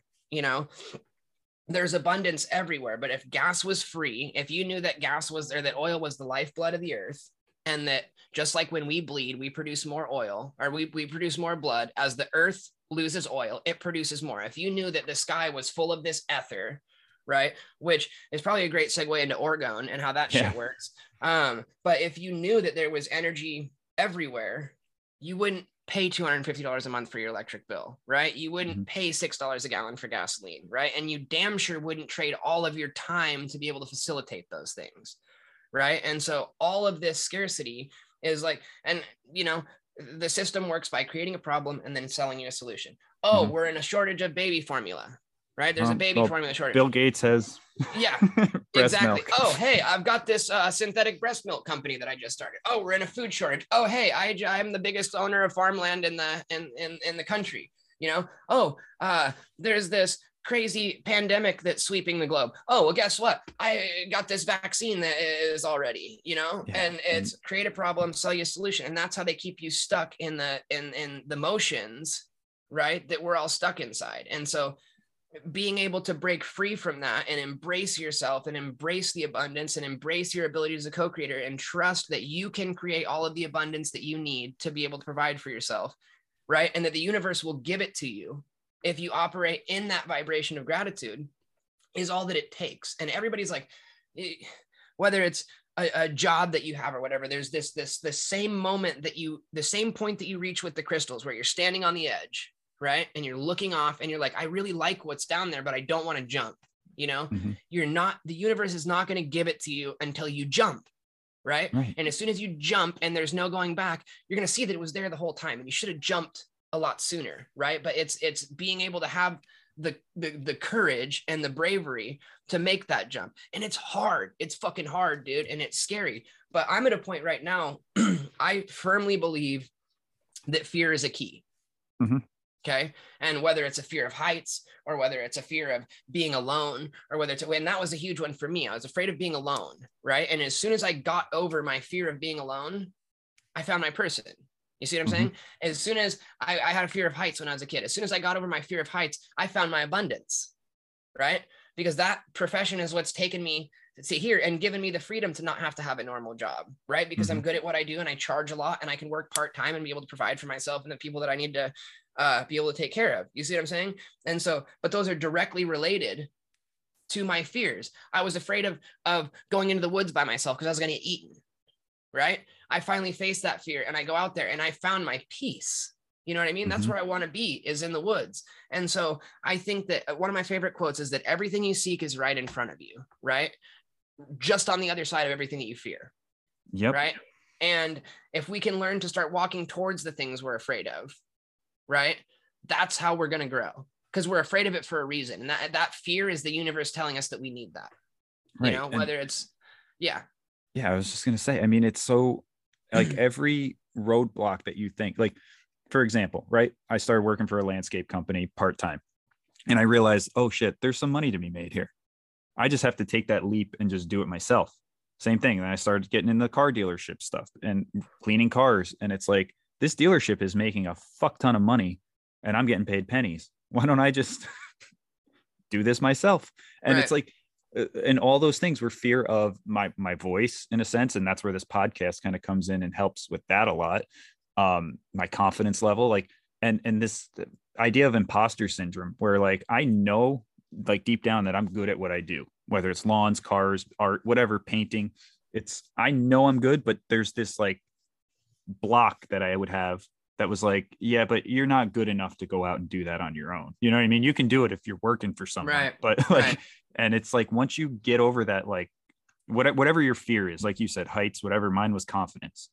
And it's like, then the abundance is there. Like, people always need their lawn cut. People always need their car cleaned. People always need something painted. And it's like, just these little steps that there's plenty of abundance. And I just can't stress it enough to people. Like, if you, and you can't be like desperate either. If you're desperate, you're going to get a desperate, shitty situation. Right. Just go out there and like, here's what it is. This is the price I charge. And boom, you're going to get the customer once in a while that's going to say like, no, fuck you. But you don't want those customers, you know? Well, and I feel that people are scared. People don't understand that they are the value, right? We're taught that money is the value. Okay. Money is not the value. You are the value, right? You are what makes a company valuable. It's not the boss that we think we need to be able to create this abundance, right? There is no abundance if that boss doesn't have you to be able to do whatever, whether it's menial or not. That abundance doesn't get created without you, right? Which is why I tell people to never work for somebody who treats them like shit. Okay. Because that's for one of two reasons. You're going to get treated like shit at work, either because that person doesn't understand that you are the value, which means that he doesn't understand business, which means you don't want to work for him, or he's going to treat you like that because he's a piece of shit, right? Because he does know that you are the value and he's still treating you like dirt, which means you don't want to work for him, right? So if your boss treats you like shit, then you need to be somewhere else, period. And I think that everyone should be taking active steps to being able to be their own boss, right? And how you do that is learning a trade, right? Learning something that everyone can't do or that a robot can't do, right? You can go, and I understand that people, shelves need stocked and shit too, right? But like, you want to go somewhere where there's growth and expansion and where you can exponentially increase your value. I did a video not too long ago about like, you go and you get a job as a carpenter, you're going to start at $18 an hour, right? And you invest some time and some intention and some energy into that.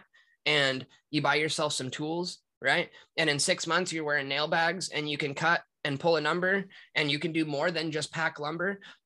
Now you're worth $24 an hour. You see what I'm saying? Because you're not a laborer anymore. Now you're a carpenter, and a carpenter is worth this, right? And that's just a good example for me because that's the trade that I'm in, but there's lots of ways to do that. Whether you can be an artist, right? But you don't want to be a laborer, right? You want to be a laborer as long as you have to be able to learn whatever trade that you're wanting to do, because once you're that, now you don't need the person above you, right? Mm-hmm. You do need the trust and the confidence to be able to go out and put yourself out there and say, this is me, this is what I can do, right? Which is hard. When I first started selling my own work, it was very challenging for me. I didn't want to charge enough, right? So I was taking these jobs to try to be cheaper, and then I wasn't making any money. And it was like, because I didn't understand that I was the value, right? And I think a big part of that is the self-love thing. We don't think that we deserve the abundance, which is another thing that's been hijacked too, the self-love, right? Yeah, we don't think that we deserve the abundance, so we have a hard time creating the abundance, right? Mm-hmm. As soon as you understand I do deserve this, right, then you're going to start to manifest that in your experience. We have all these energetic blocks that get in front of us, but we're still back to get the fuck out of your own way, right? And I just like with the self-love stuff, it's like, it's amazing how like self-love has turned into like, you know, fat worship and like love, you know, be comfortable. Same thing. And you know, and it's like just, and you should be comfortable, but you should also love yourself enough to take care of yourself. Exactly. Right? Exactly. And it's like, just stop with this, like trapping yourself in this box, in this group. Like if you love yourself, you're not going to let yourself get to that point of obesity or, you know, poverty or whatever you name the topic, right? You're gonna, it's self-care. Like, self-care comes along with self-love. And it just, again, they've hijacked that to make it like this body positive image type thing. And it's like, no, strive for, like, set the standard higher. You know what I mean? Like, just like you are capable of anything, you know, like it's just, I don't know. Once you find that self-love, you start wanting to pay attention to what you're putting into your body, right? Hashtag stop drinking fluoride, you know? But like, you start to care, or and everything that is presented to you mainstream is trying to kill you. We had this conversation the first time we talked, like everyone is trying to kill me, right? Whether it's, oh, you're 16, so they're going to put you on birth control now, right? Well, trying to kill you. Here, you're thirsty, here's a drink of water, trying to kill you. Oh, you're having a hard time, you're depressed, here's a pill, trying to kill you. Oh, you're hungry, here's some food, trying to kill you. You know, like anything that is easy to attain is or being endorsed by this machine that we exist inside is trying to kill you. So like, you know, as far as like embracing this shit and getting out of your own way, it's like, be fucking weird, right? Like be different. You trying to be the same as everybody else is trying to kill you. That's what this system is designed to do. You have to be okay with being different and being you unapologetically, because the universe can't give you these gifts if you pretend like you're everyone else, because you're not like everyone else. Right. We're all different. And that's where I saw my show kind of headed towards that path. It was like, I want to talk about the weird shit. You know, I want to talk about shit that I'm actually interested, stuff that I've experienced, stuff that other people have experienced. Like, I don't want to talk about how to fucking heal yourself through meditation, like every other asshole with a book talks about. Like, yes, there's truth in it. I know there's truth in it, but like, I want to go into the weird realms. You know, I want my voice to stand out, because I know it does in a lot of ways, but there's other things I still need to work on too. But it's just like, the unapologetically yourself. You know, me and my wife have had this conversation multiple times, and it's like, you know, oh, anyone can do with that. And it's like, yeah, but they're not you. You know what I mean? People are paying for you. People are paying for your interpretation on it and stuff. So when we got to understand we're a work in progress, right? Dude, stop trying to be freaking perfect, right? Or be like, hey, this is what I have, this is what I control, this is what I can do in this moment to work towards where I want to be, right? Because it's really easy to go, well, I want to be this and I can't be right now, so fuck it, I'm just gonna give up, you know? And whether it's okay to not be perfect all the time, right? We want to take care of ourselves, but it's okay to eat a fucking cookie. You know what I mean? Like, we got to stop being so hard on ourselves and understand that, like, this is a process, right? And that we're all a little fucked up. All of us are. And this is where like shadow work comes in, dude, is being able to embrace that and sit with that. Shout out Taylor Lena. But like, us being able to embrace that side of ourselves, the imperfect side, right? Because you can't be perfect. You can't. And learning how to embrace that and transmute these things into something usable. Like a big thing in the love and light community is like this ego death notion, right? Like you need your fucking ego, dude. You need it. Yeah. You need it. You can't. You don't I'm want to kill convinced that that the ego death is to keep, like you said earlier, like to keep you complacent, to keep you docile, to keep you passive, pacified. And I'm sorry, but like you can be a spiritual human being that vibrates love, but like you've said before too, like sometimes you got to punch someone in the face. Sometimes you got, like it's not a bad thing to be able to protect yourself. No. You know what I mean? Like you said, even monks know martial arts, right? And a lot of that is about self-discipline and commitment, and but like it's not a bad thing to be able to protect the people you care about, right? It's not a bad thing. I am not super proud of the fact that I fought everything that moved for 15 years of my life, right? But I do take some peace in the fact that like if I'm walking down the street with my family and some dude comes up and tries to hurt somebody that I care about, I have the ability to probably disarm them, right? And protect the things that I care about. That's something that I find a lot of peace in. There's also a difference between being proud of something and having something in your repertoire that could come in handy someday, right? Like I'm not going around bragging about how often I fought and all the big guys I beat up. It's like owning, I used to.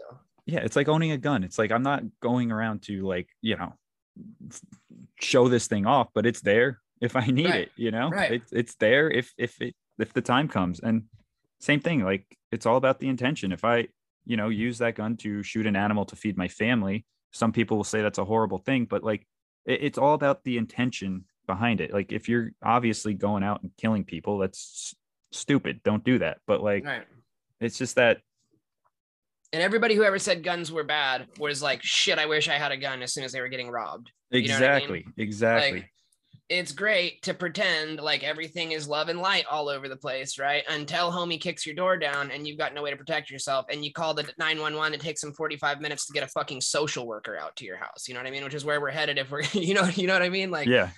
And as far as hunting goes, personal accountability too. I mean, it's. Yeah, totally. And as far as hunting goes, like, is it worse?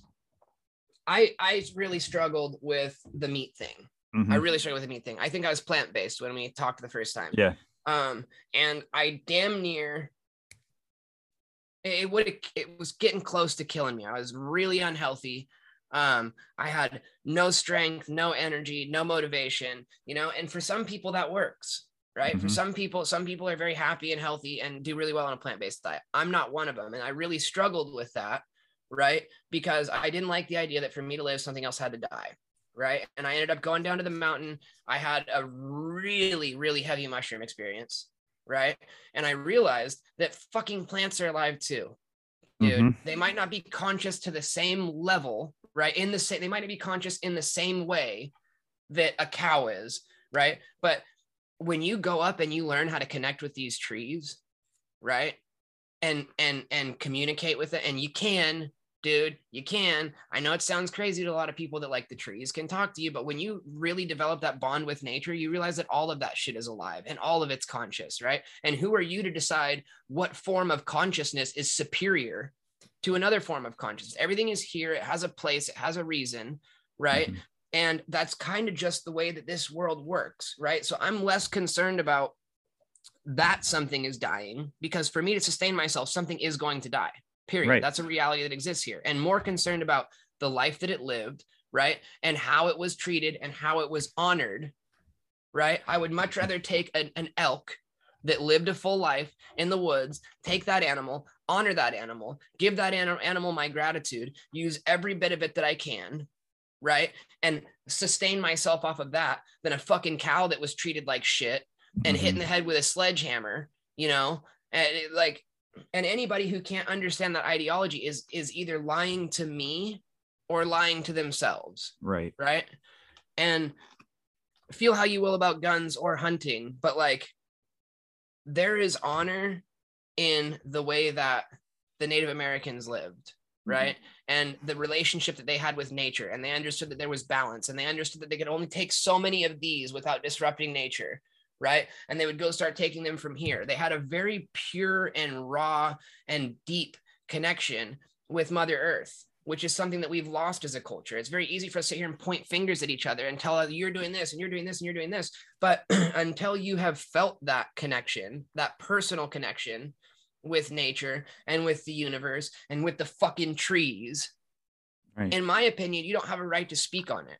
Right. And to anyone that, like, get yourself a house plant and take care of it, and you will know right away that, right, is it the same as taking care of a dog? No. Is it the same as taking care of a kid? No. But it's all about what you put into it. And something that, like, because I tried the plant-based too a couple years ago, and I was sick as hell. Like, I wasn't digesting things properly. Stuff, it just didn't work. And I have to have meat in my diet.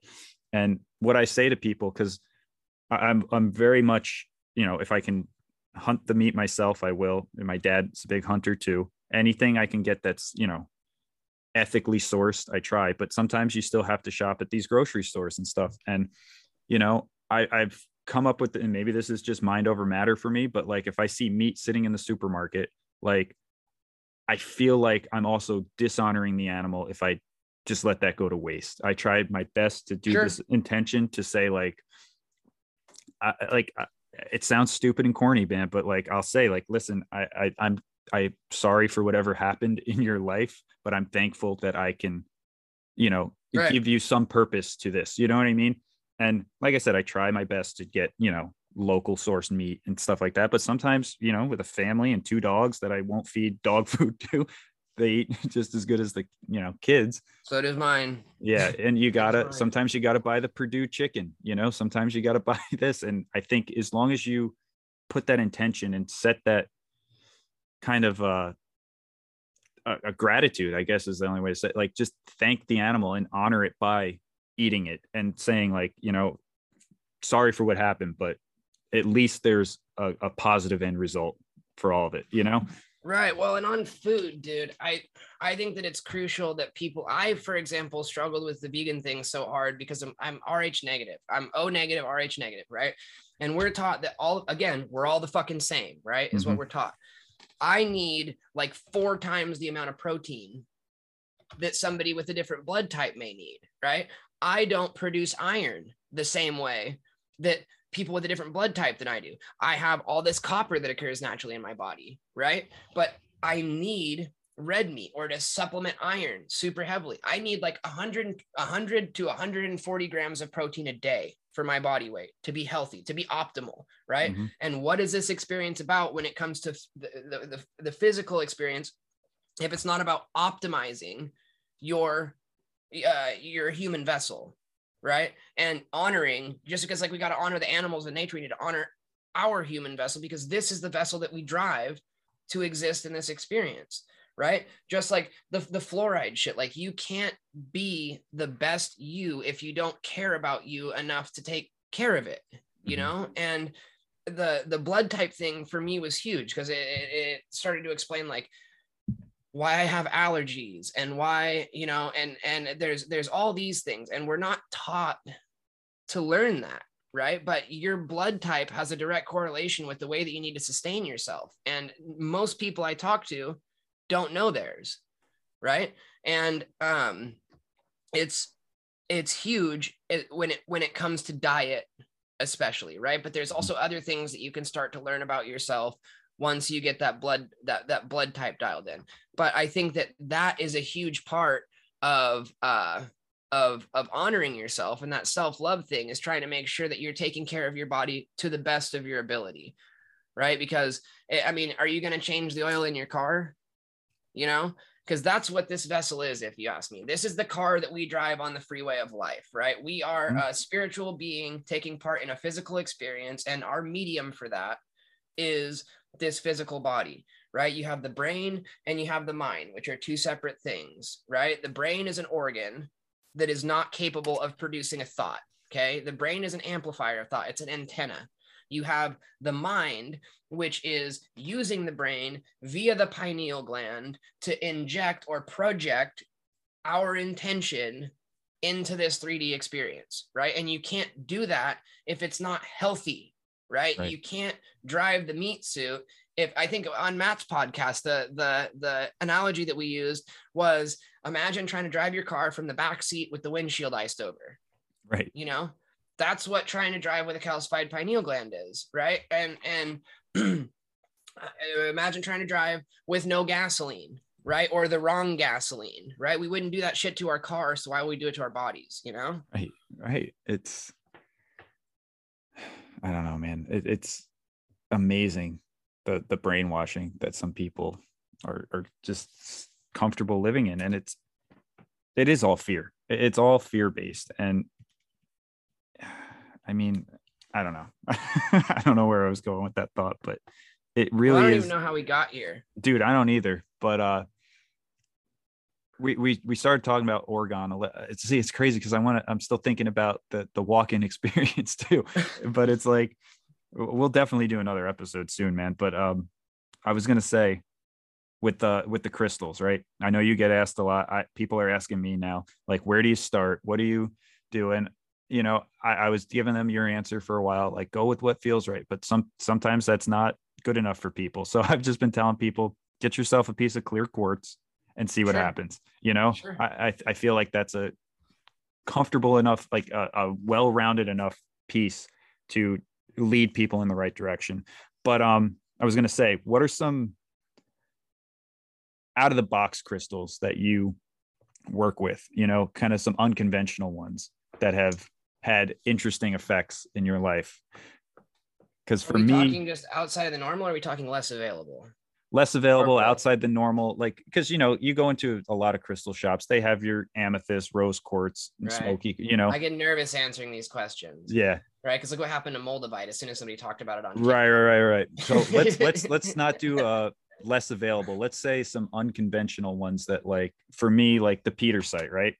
It's fairly it's pretty common enough, but like, it's a right pocket carry. I don't go near that Petersite anywhere. I don't. It goes in the right pocket. Another one that I carry in my right pocket is called Hypersteam, right? Which is a very potent psychic activator.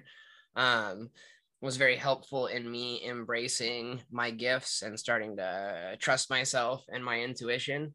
In my right pocket, I've also got a ruby. Is a very and people think ruby and they think diamonds, rubies, sapphires, and pearls. Like, it doesn't have to be a high grade ruby. It's just a very it kind of lives in that right here. Sacral. There you go. It kind of lives in that sacral area for me, which is something. Our sexuality is another thing that's really been corrupted in pop culture, right? And I think that ruby can be a potent way to kind of start to embrace those things and realize that what your sexual energy is. And, you know, that's what I believe ether is, or orgone, or chi, or ki, or mana, or prana, or whatever you want to call this force that every culture since the beginning of time has written about. I believe that it is ambient sexual energy. Okay.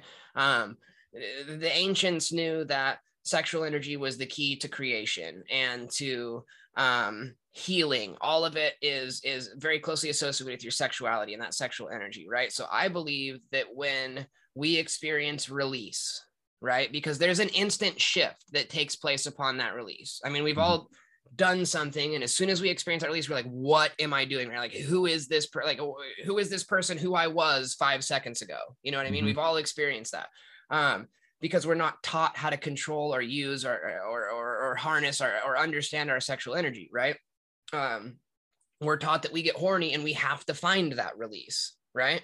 And so I think that when we experience that, we go back about our daily life and it slowly starts to build back up, right? And we start regaining this sexual energy, and then it gets so, again, we don't know how to use it. So it starts to build up. We get horny. We have to experience this release. And it's just this constant cycle, which is why porn is free, and which is why shit is weaponized the way that it is in pop culture and everything else, right? And I think that it's to keep us from learning how to utilize this sexual energy properly, because sex is a sacred act, right?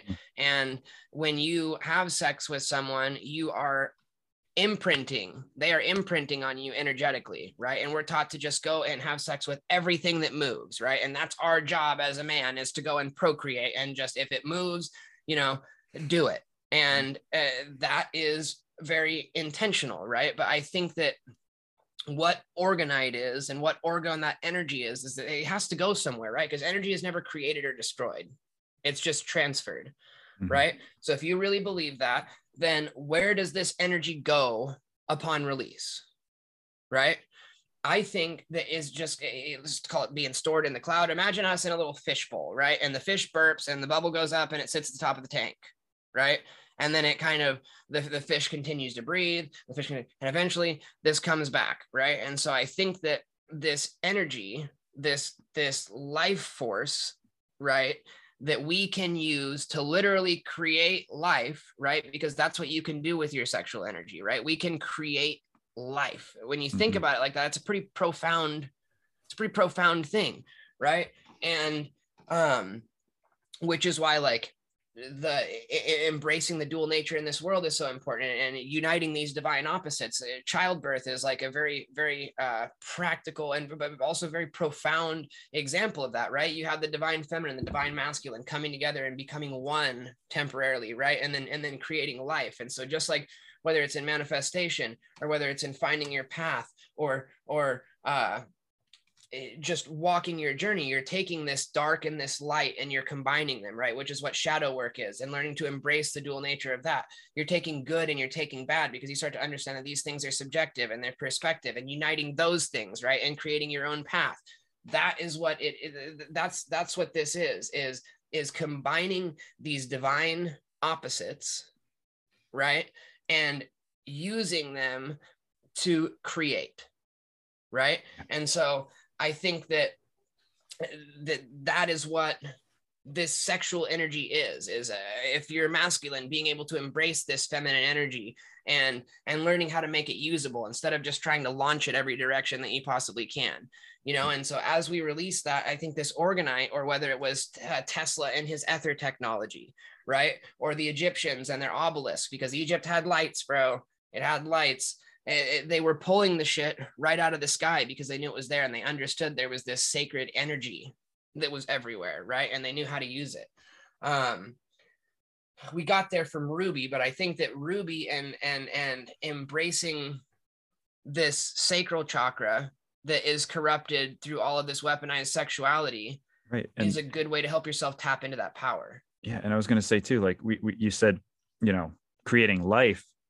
And I'm not taking anything away from childbirth, but the sacral chakra is also your creativity. What totally kind of art project are you going to do? What passion? It's like, it's all corrupted, you know? And that's why you see so much dark art out there. That's why you see so much like creation as a whole, right? Right. It doesn't like matter whether you're talking about life or art. Yeah. Right. Like movies suck now. Like everything is shit because like I believe there is a huge attack on the sacral chakra as well as the third eye. I mean, all of them. You can just kind of go through the chakra system, the 7 main ones at least, and see what they're attacking with it. You know? Right. Well, and another crystal that not many people know about that I think is huge is, I talked about this on My Family Thinks I'm Crazy, but azurine. Yeah. Right. It prevents any form of entity attachment. It's a fucking fantastic stone. Columbianite is another one that's created during asteroidal impact, similar to Moldavite. It just landed in Colombia instead of the Czech Republic where Moldavite was formed. You've got Prophecy Stone is another huge one. That's one of my favorites, which you've worked with personally and is a fucking game changer. I go everywhere with Prophecy Stone in my pocket. You've got Libyan Desert Glass, which has really, really cool properties. That's not one that people constantly talk about. Phenakite has incredibly high vibrations that can be a lot for people to work with, and combining it with stones like Moldavite and shit like that can be very, very potent. Danburite is one that is, I think, very commonly overlooked but that one is like more available. It's not as expensive, so people think that it's not, right, you know, as cool. But there are lots of stones that another really cool one is crop circle flint. I think we've talked about this too. So when they find these crop circles, right, they find this flint in these crop circles, right, and geologically it's just flint, Mhm. but energetically it's very, very different, right? Right. And we always find it in these crop circles, and we can't understand why. And if you work with a piece of flint and you work with a piece of crop circle flint, you'll be able to feel the difference in these two things. And so it's like, who's creating these crop circles, and why are they leaving this energetically strange flint there? But it's got very, very unique and very cool properties. It's a lot of fun to work with. Yeah. It's a whole lot of fun to work with. Yeah. No, I haven't. So those are kind of some rocks that are interesting, right? Because I find chert all over the place here, and chert has like an interesting energy to it. Another weird one I like to work with is pumice. Like, Okay, yeah. you know, this piece of pumice I found in Cape Cod on the beach, and you know, I'm not talking about like the pumice you buy at, you know, Marshall's and scrub your Right. feet with, but this has some weird. It could just be because it's from the ocean, but it's got a very cool, like,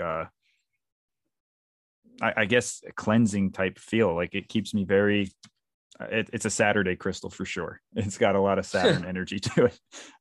Lava stone, you know, lava rocks. I try to find as many as I can around here and work with like the stuff. Like I find a lot of coal around here too. Like coal and jet are very similar. Well, that's They're all different. shungite is. Yeah. I got all three of them right here. I got jet, piece of coal, and shungite. But Shungite is supposed to be like 2.4 billion years old, dude. mm-hmm. And that and fossils Old. too, man. Stromalotite I've been working with, and like orthoceras. What's the circular one?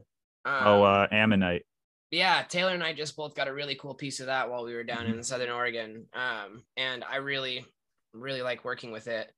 But here's the thing, man, like feels cool till you work with it.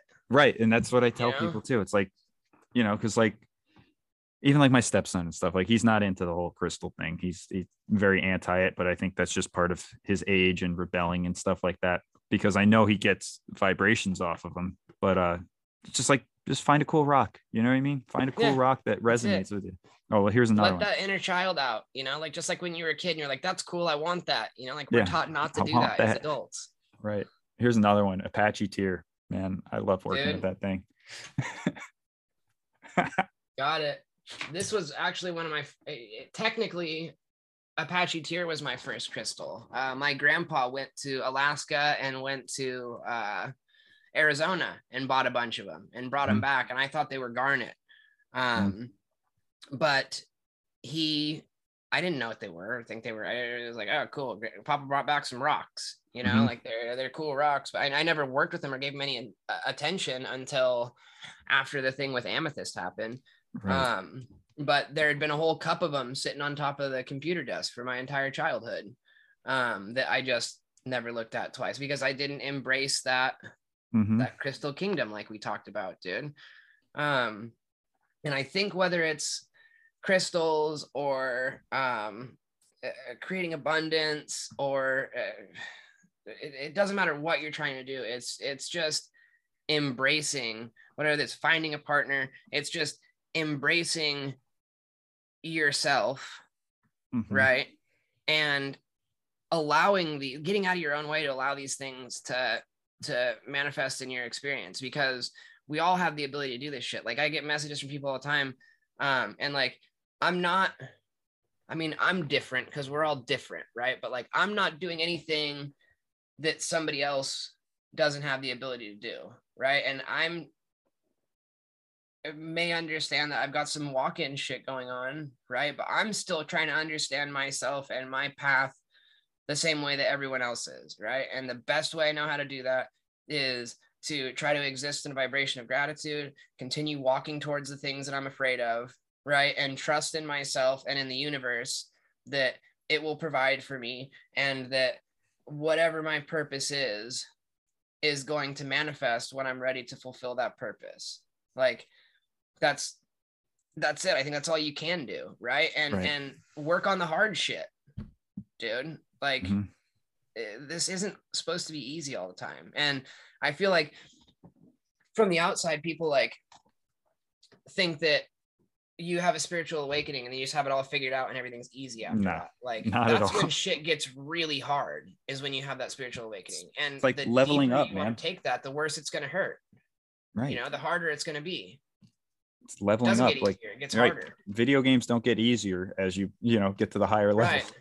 It's going to get harder. And if you're not willing to put in the work, I mean, the universe isn't going to get mad at you, right? No. It's just, you're just not able to receive the gifts that are in front of you, right, for when you do put in that work. And I also believe that, like, it's never going to throw you something that you can't handle. You know what I mean? Right. You just have to believe in yourself. Right. You just have to okay, this is the next set of challenges. We just got to get through them. But yeah, dude, I could talk about crystals all day. I'm holding my piece of iolite. That's another really good psychic activator. Yeah, dude. This one, Petersite, Shaman Stone. You ever work with Shaman Stones? Oh yeah. Mm-hmm. Those, they all, and what's another one that's not too common is Indigo Gabbro and Labradorite. Those are like my dream crystals. They all stay. The Labradorite's really cool too, because it manifests in so many different colors, and like the way that you carve it can make it appear different. Mm-hmm. Yeah, I mean, it can be really beautiful greens and blues. It can be like almost like a yellow color. And you know, fluorite, I have a tough relationship. I break fluorite, right? And I know it sounds silly that a crystal could break from you working with it. But the idea of working with these crystals is to tune into its vibrations, right? And that's how you can learn, that's how you can communicate with it, is from matching that vibration. And sometimes when vibrations match, like in music, you have two things harmonize and it can get really loud, right? It can resonate and create a new sound that's much more intense or much louder. And that same thing can happen energetically with you in a crystal. And sometimes, and this is something that I'm still learning, right? I've broken, I don't know, 6 or 7 crystals fairly recently, including a $1,300 Vogel wand that I had for literally 2 days before I broke it. So it's like, it's something that takes practice, and we're all very capable, right? We're spiritual beings, and the amount of energy and that we are allowed, that we're able to produce and utilize is almost immeasurable, right? And sometimes that shit gets a little out of hand, right? And fluorite is one of those stones that like I'm really drawn to and I really like, but I fucking break it, man, all the time. It's funny you said that. I bought like I had a little chunk of it, right? And I was just like holding it, literally just split in half like 2 days ago. So I gave a piece to my son, you know, put a piece on my wife's nightstand. But yeah, same thing. Like I had a angelite wand that I bought, and shit literally just jumped out of my hand. Like there's no logical explanation for it. I was just holding it, sitting with it, and it just fell out. Like I was using it for podcasting, fell out, shattered on the floor. So I just ground it down and made 2 little towers out of it. But yeah, it's just like, until you feel a crystal crack in your hand, I don't expect anyone to believe that. You know, that's one of those things that like I'll say, or like talking to trees, dude, like I don't expect anybody to get it, you know, but but when you put yourself out there and you understand that, like, and you really understand that there is a connection to be made there, you'll experience it, and you're not going to experience it before that. And you know, if you don't buy it, you're not going to get it. It's not going to happen for you. Right. You know? Again, and that's because like I said, I was there. I thought it was all bullshit.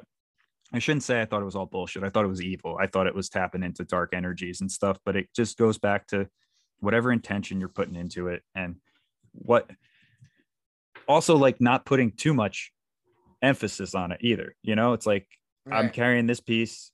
Let's like, you can't expect, like, if you're holding this piece of Petersite and you're like, I'm going to have an out of body experience. Like, it's not going to happen. You know what I mean? Right. You have to stop trying to do shit and do shit. Right. You know? Exactly. But, yeah, man, we've been going for quite a while here. Oh, go ahead.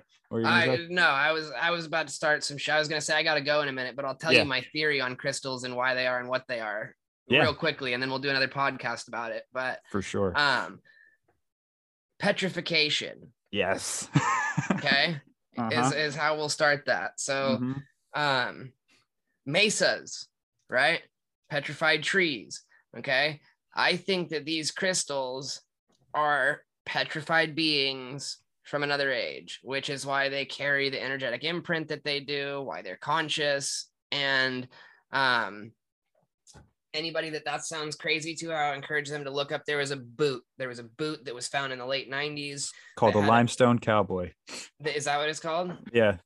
Okay. So it had a petrified foot in it, right? Mm-hmm. And they found the manufacturer of the boot. It was manufactured in 1915. Mm-hmm. And it petrified. What's really interesting is it petrified. It had lots of different components of different minerals in it. There was the components of rhodochrosite in it, which and looks gold. Like fucking flesh. There was gold and silver that occurred in the veins from the blood that was inside this foot. Now, when we mine gold, and you find when you're on the gold, what are you following? A gold vein. A gold vein. And how much do we believe in coincidence or arbitrary bullshit when it comes to the words we use? Zero, because it's all manufactured. So, like, if you assume that these things are ancient beings that have been petrified over time, right? Does that, if that makes it easier for you to tap into that energy, then assume that, because there's a lot of compelling evidence that says that might be the case. A lot of it. I 100% agree. This is a topic that I want to dive deeper into. But yeah, man, this has been awesome. I'm so honored I get to be on your first episode. I got to get running here. I hear my dogs. They're starting to get antsy, but I got to get going too, man. Much gratitude. It's always a pleasure talking to you. Let's not wait 8 months again to do this. Deal.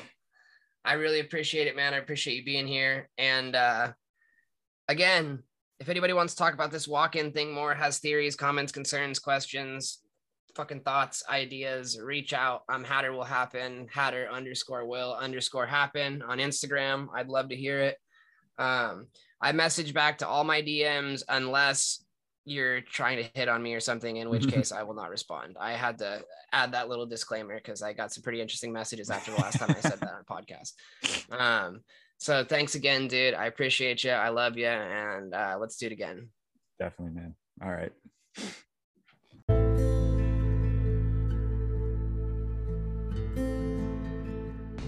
And that's the show, folks. I really hope you enjoyed it. If you did enjoy it, you know what you can do. You can head over to Apple Podcasts and leave me a 5-star review. You can also leave a 5-star review on Spotify. That will really help the show grow. And share the show. Share the show with everybody you know. Share it on your social media. Share it through text message. I don't really care how you share it. Just share it. That will get my numbers up higher, you know? Get more guests on the show. Maybe one day I'll be able to do this full time. Not have to clean cars and cut lawns. We'll see. I doubt it, but I'm not going to say I doubt it. That's some, what do they call it? Limiting belief. But we'll see. We'll see what happens. But yeah, if you could share the show, that would be amazing. And as always, if you've had a paranormal or a spiritual experience and you'd like to be on the show, send me an email, upstateunconventional@gmail.com, or send me a message on Instagram, upstate_unconventional. Love every one of you. I'll see you on the next episode.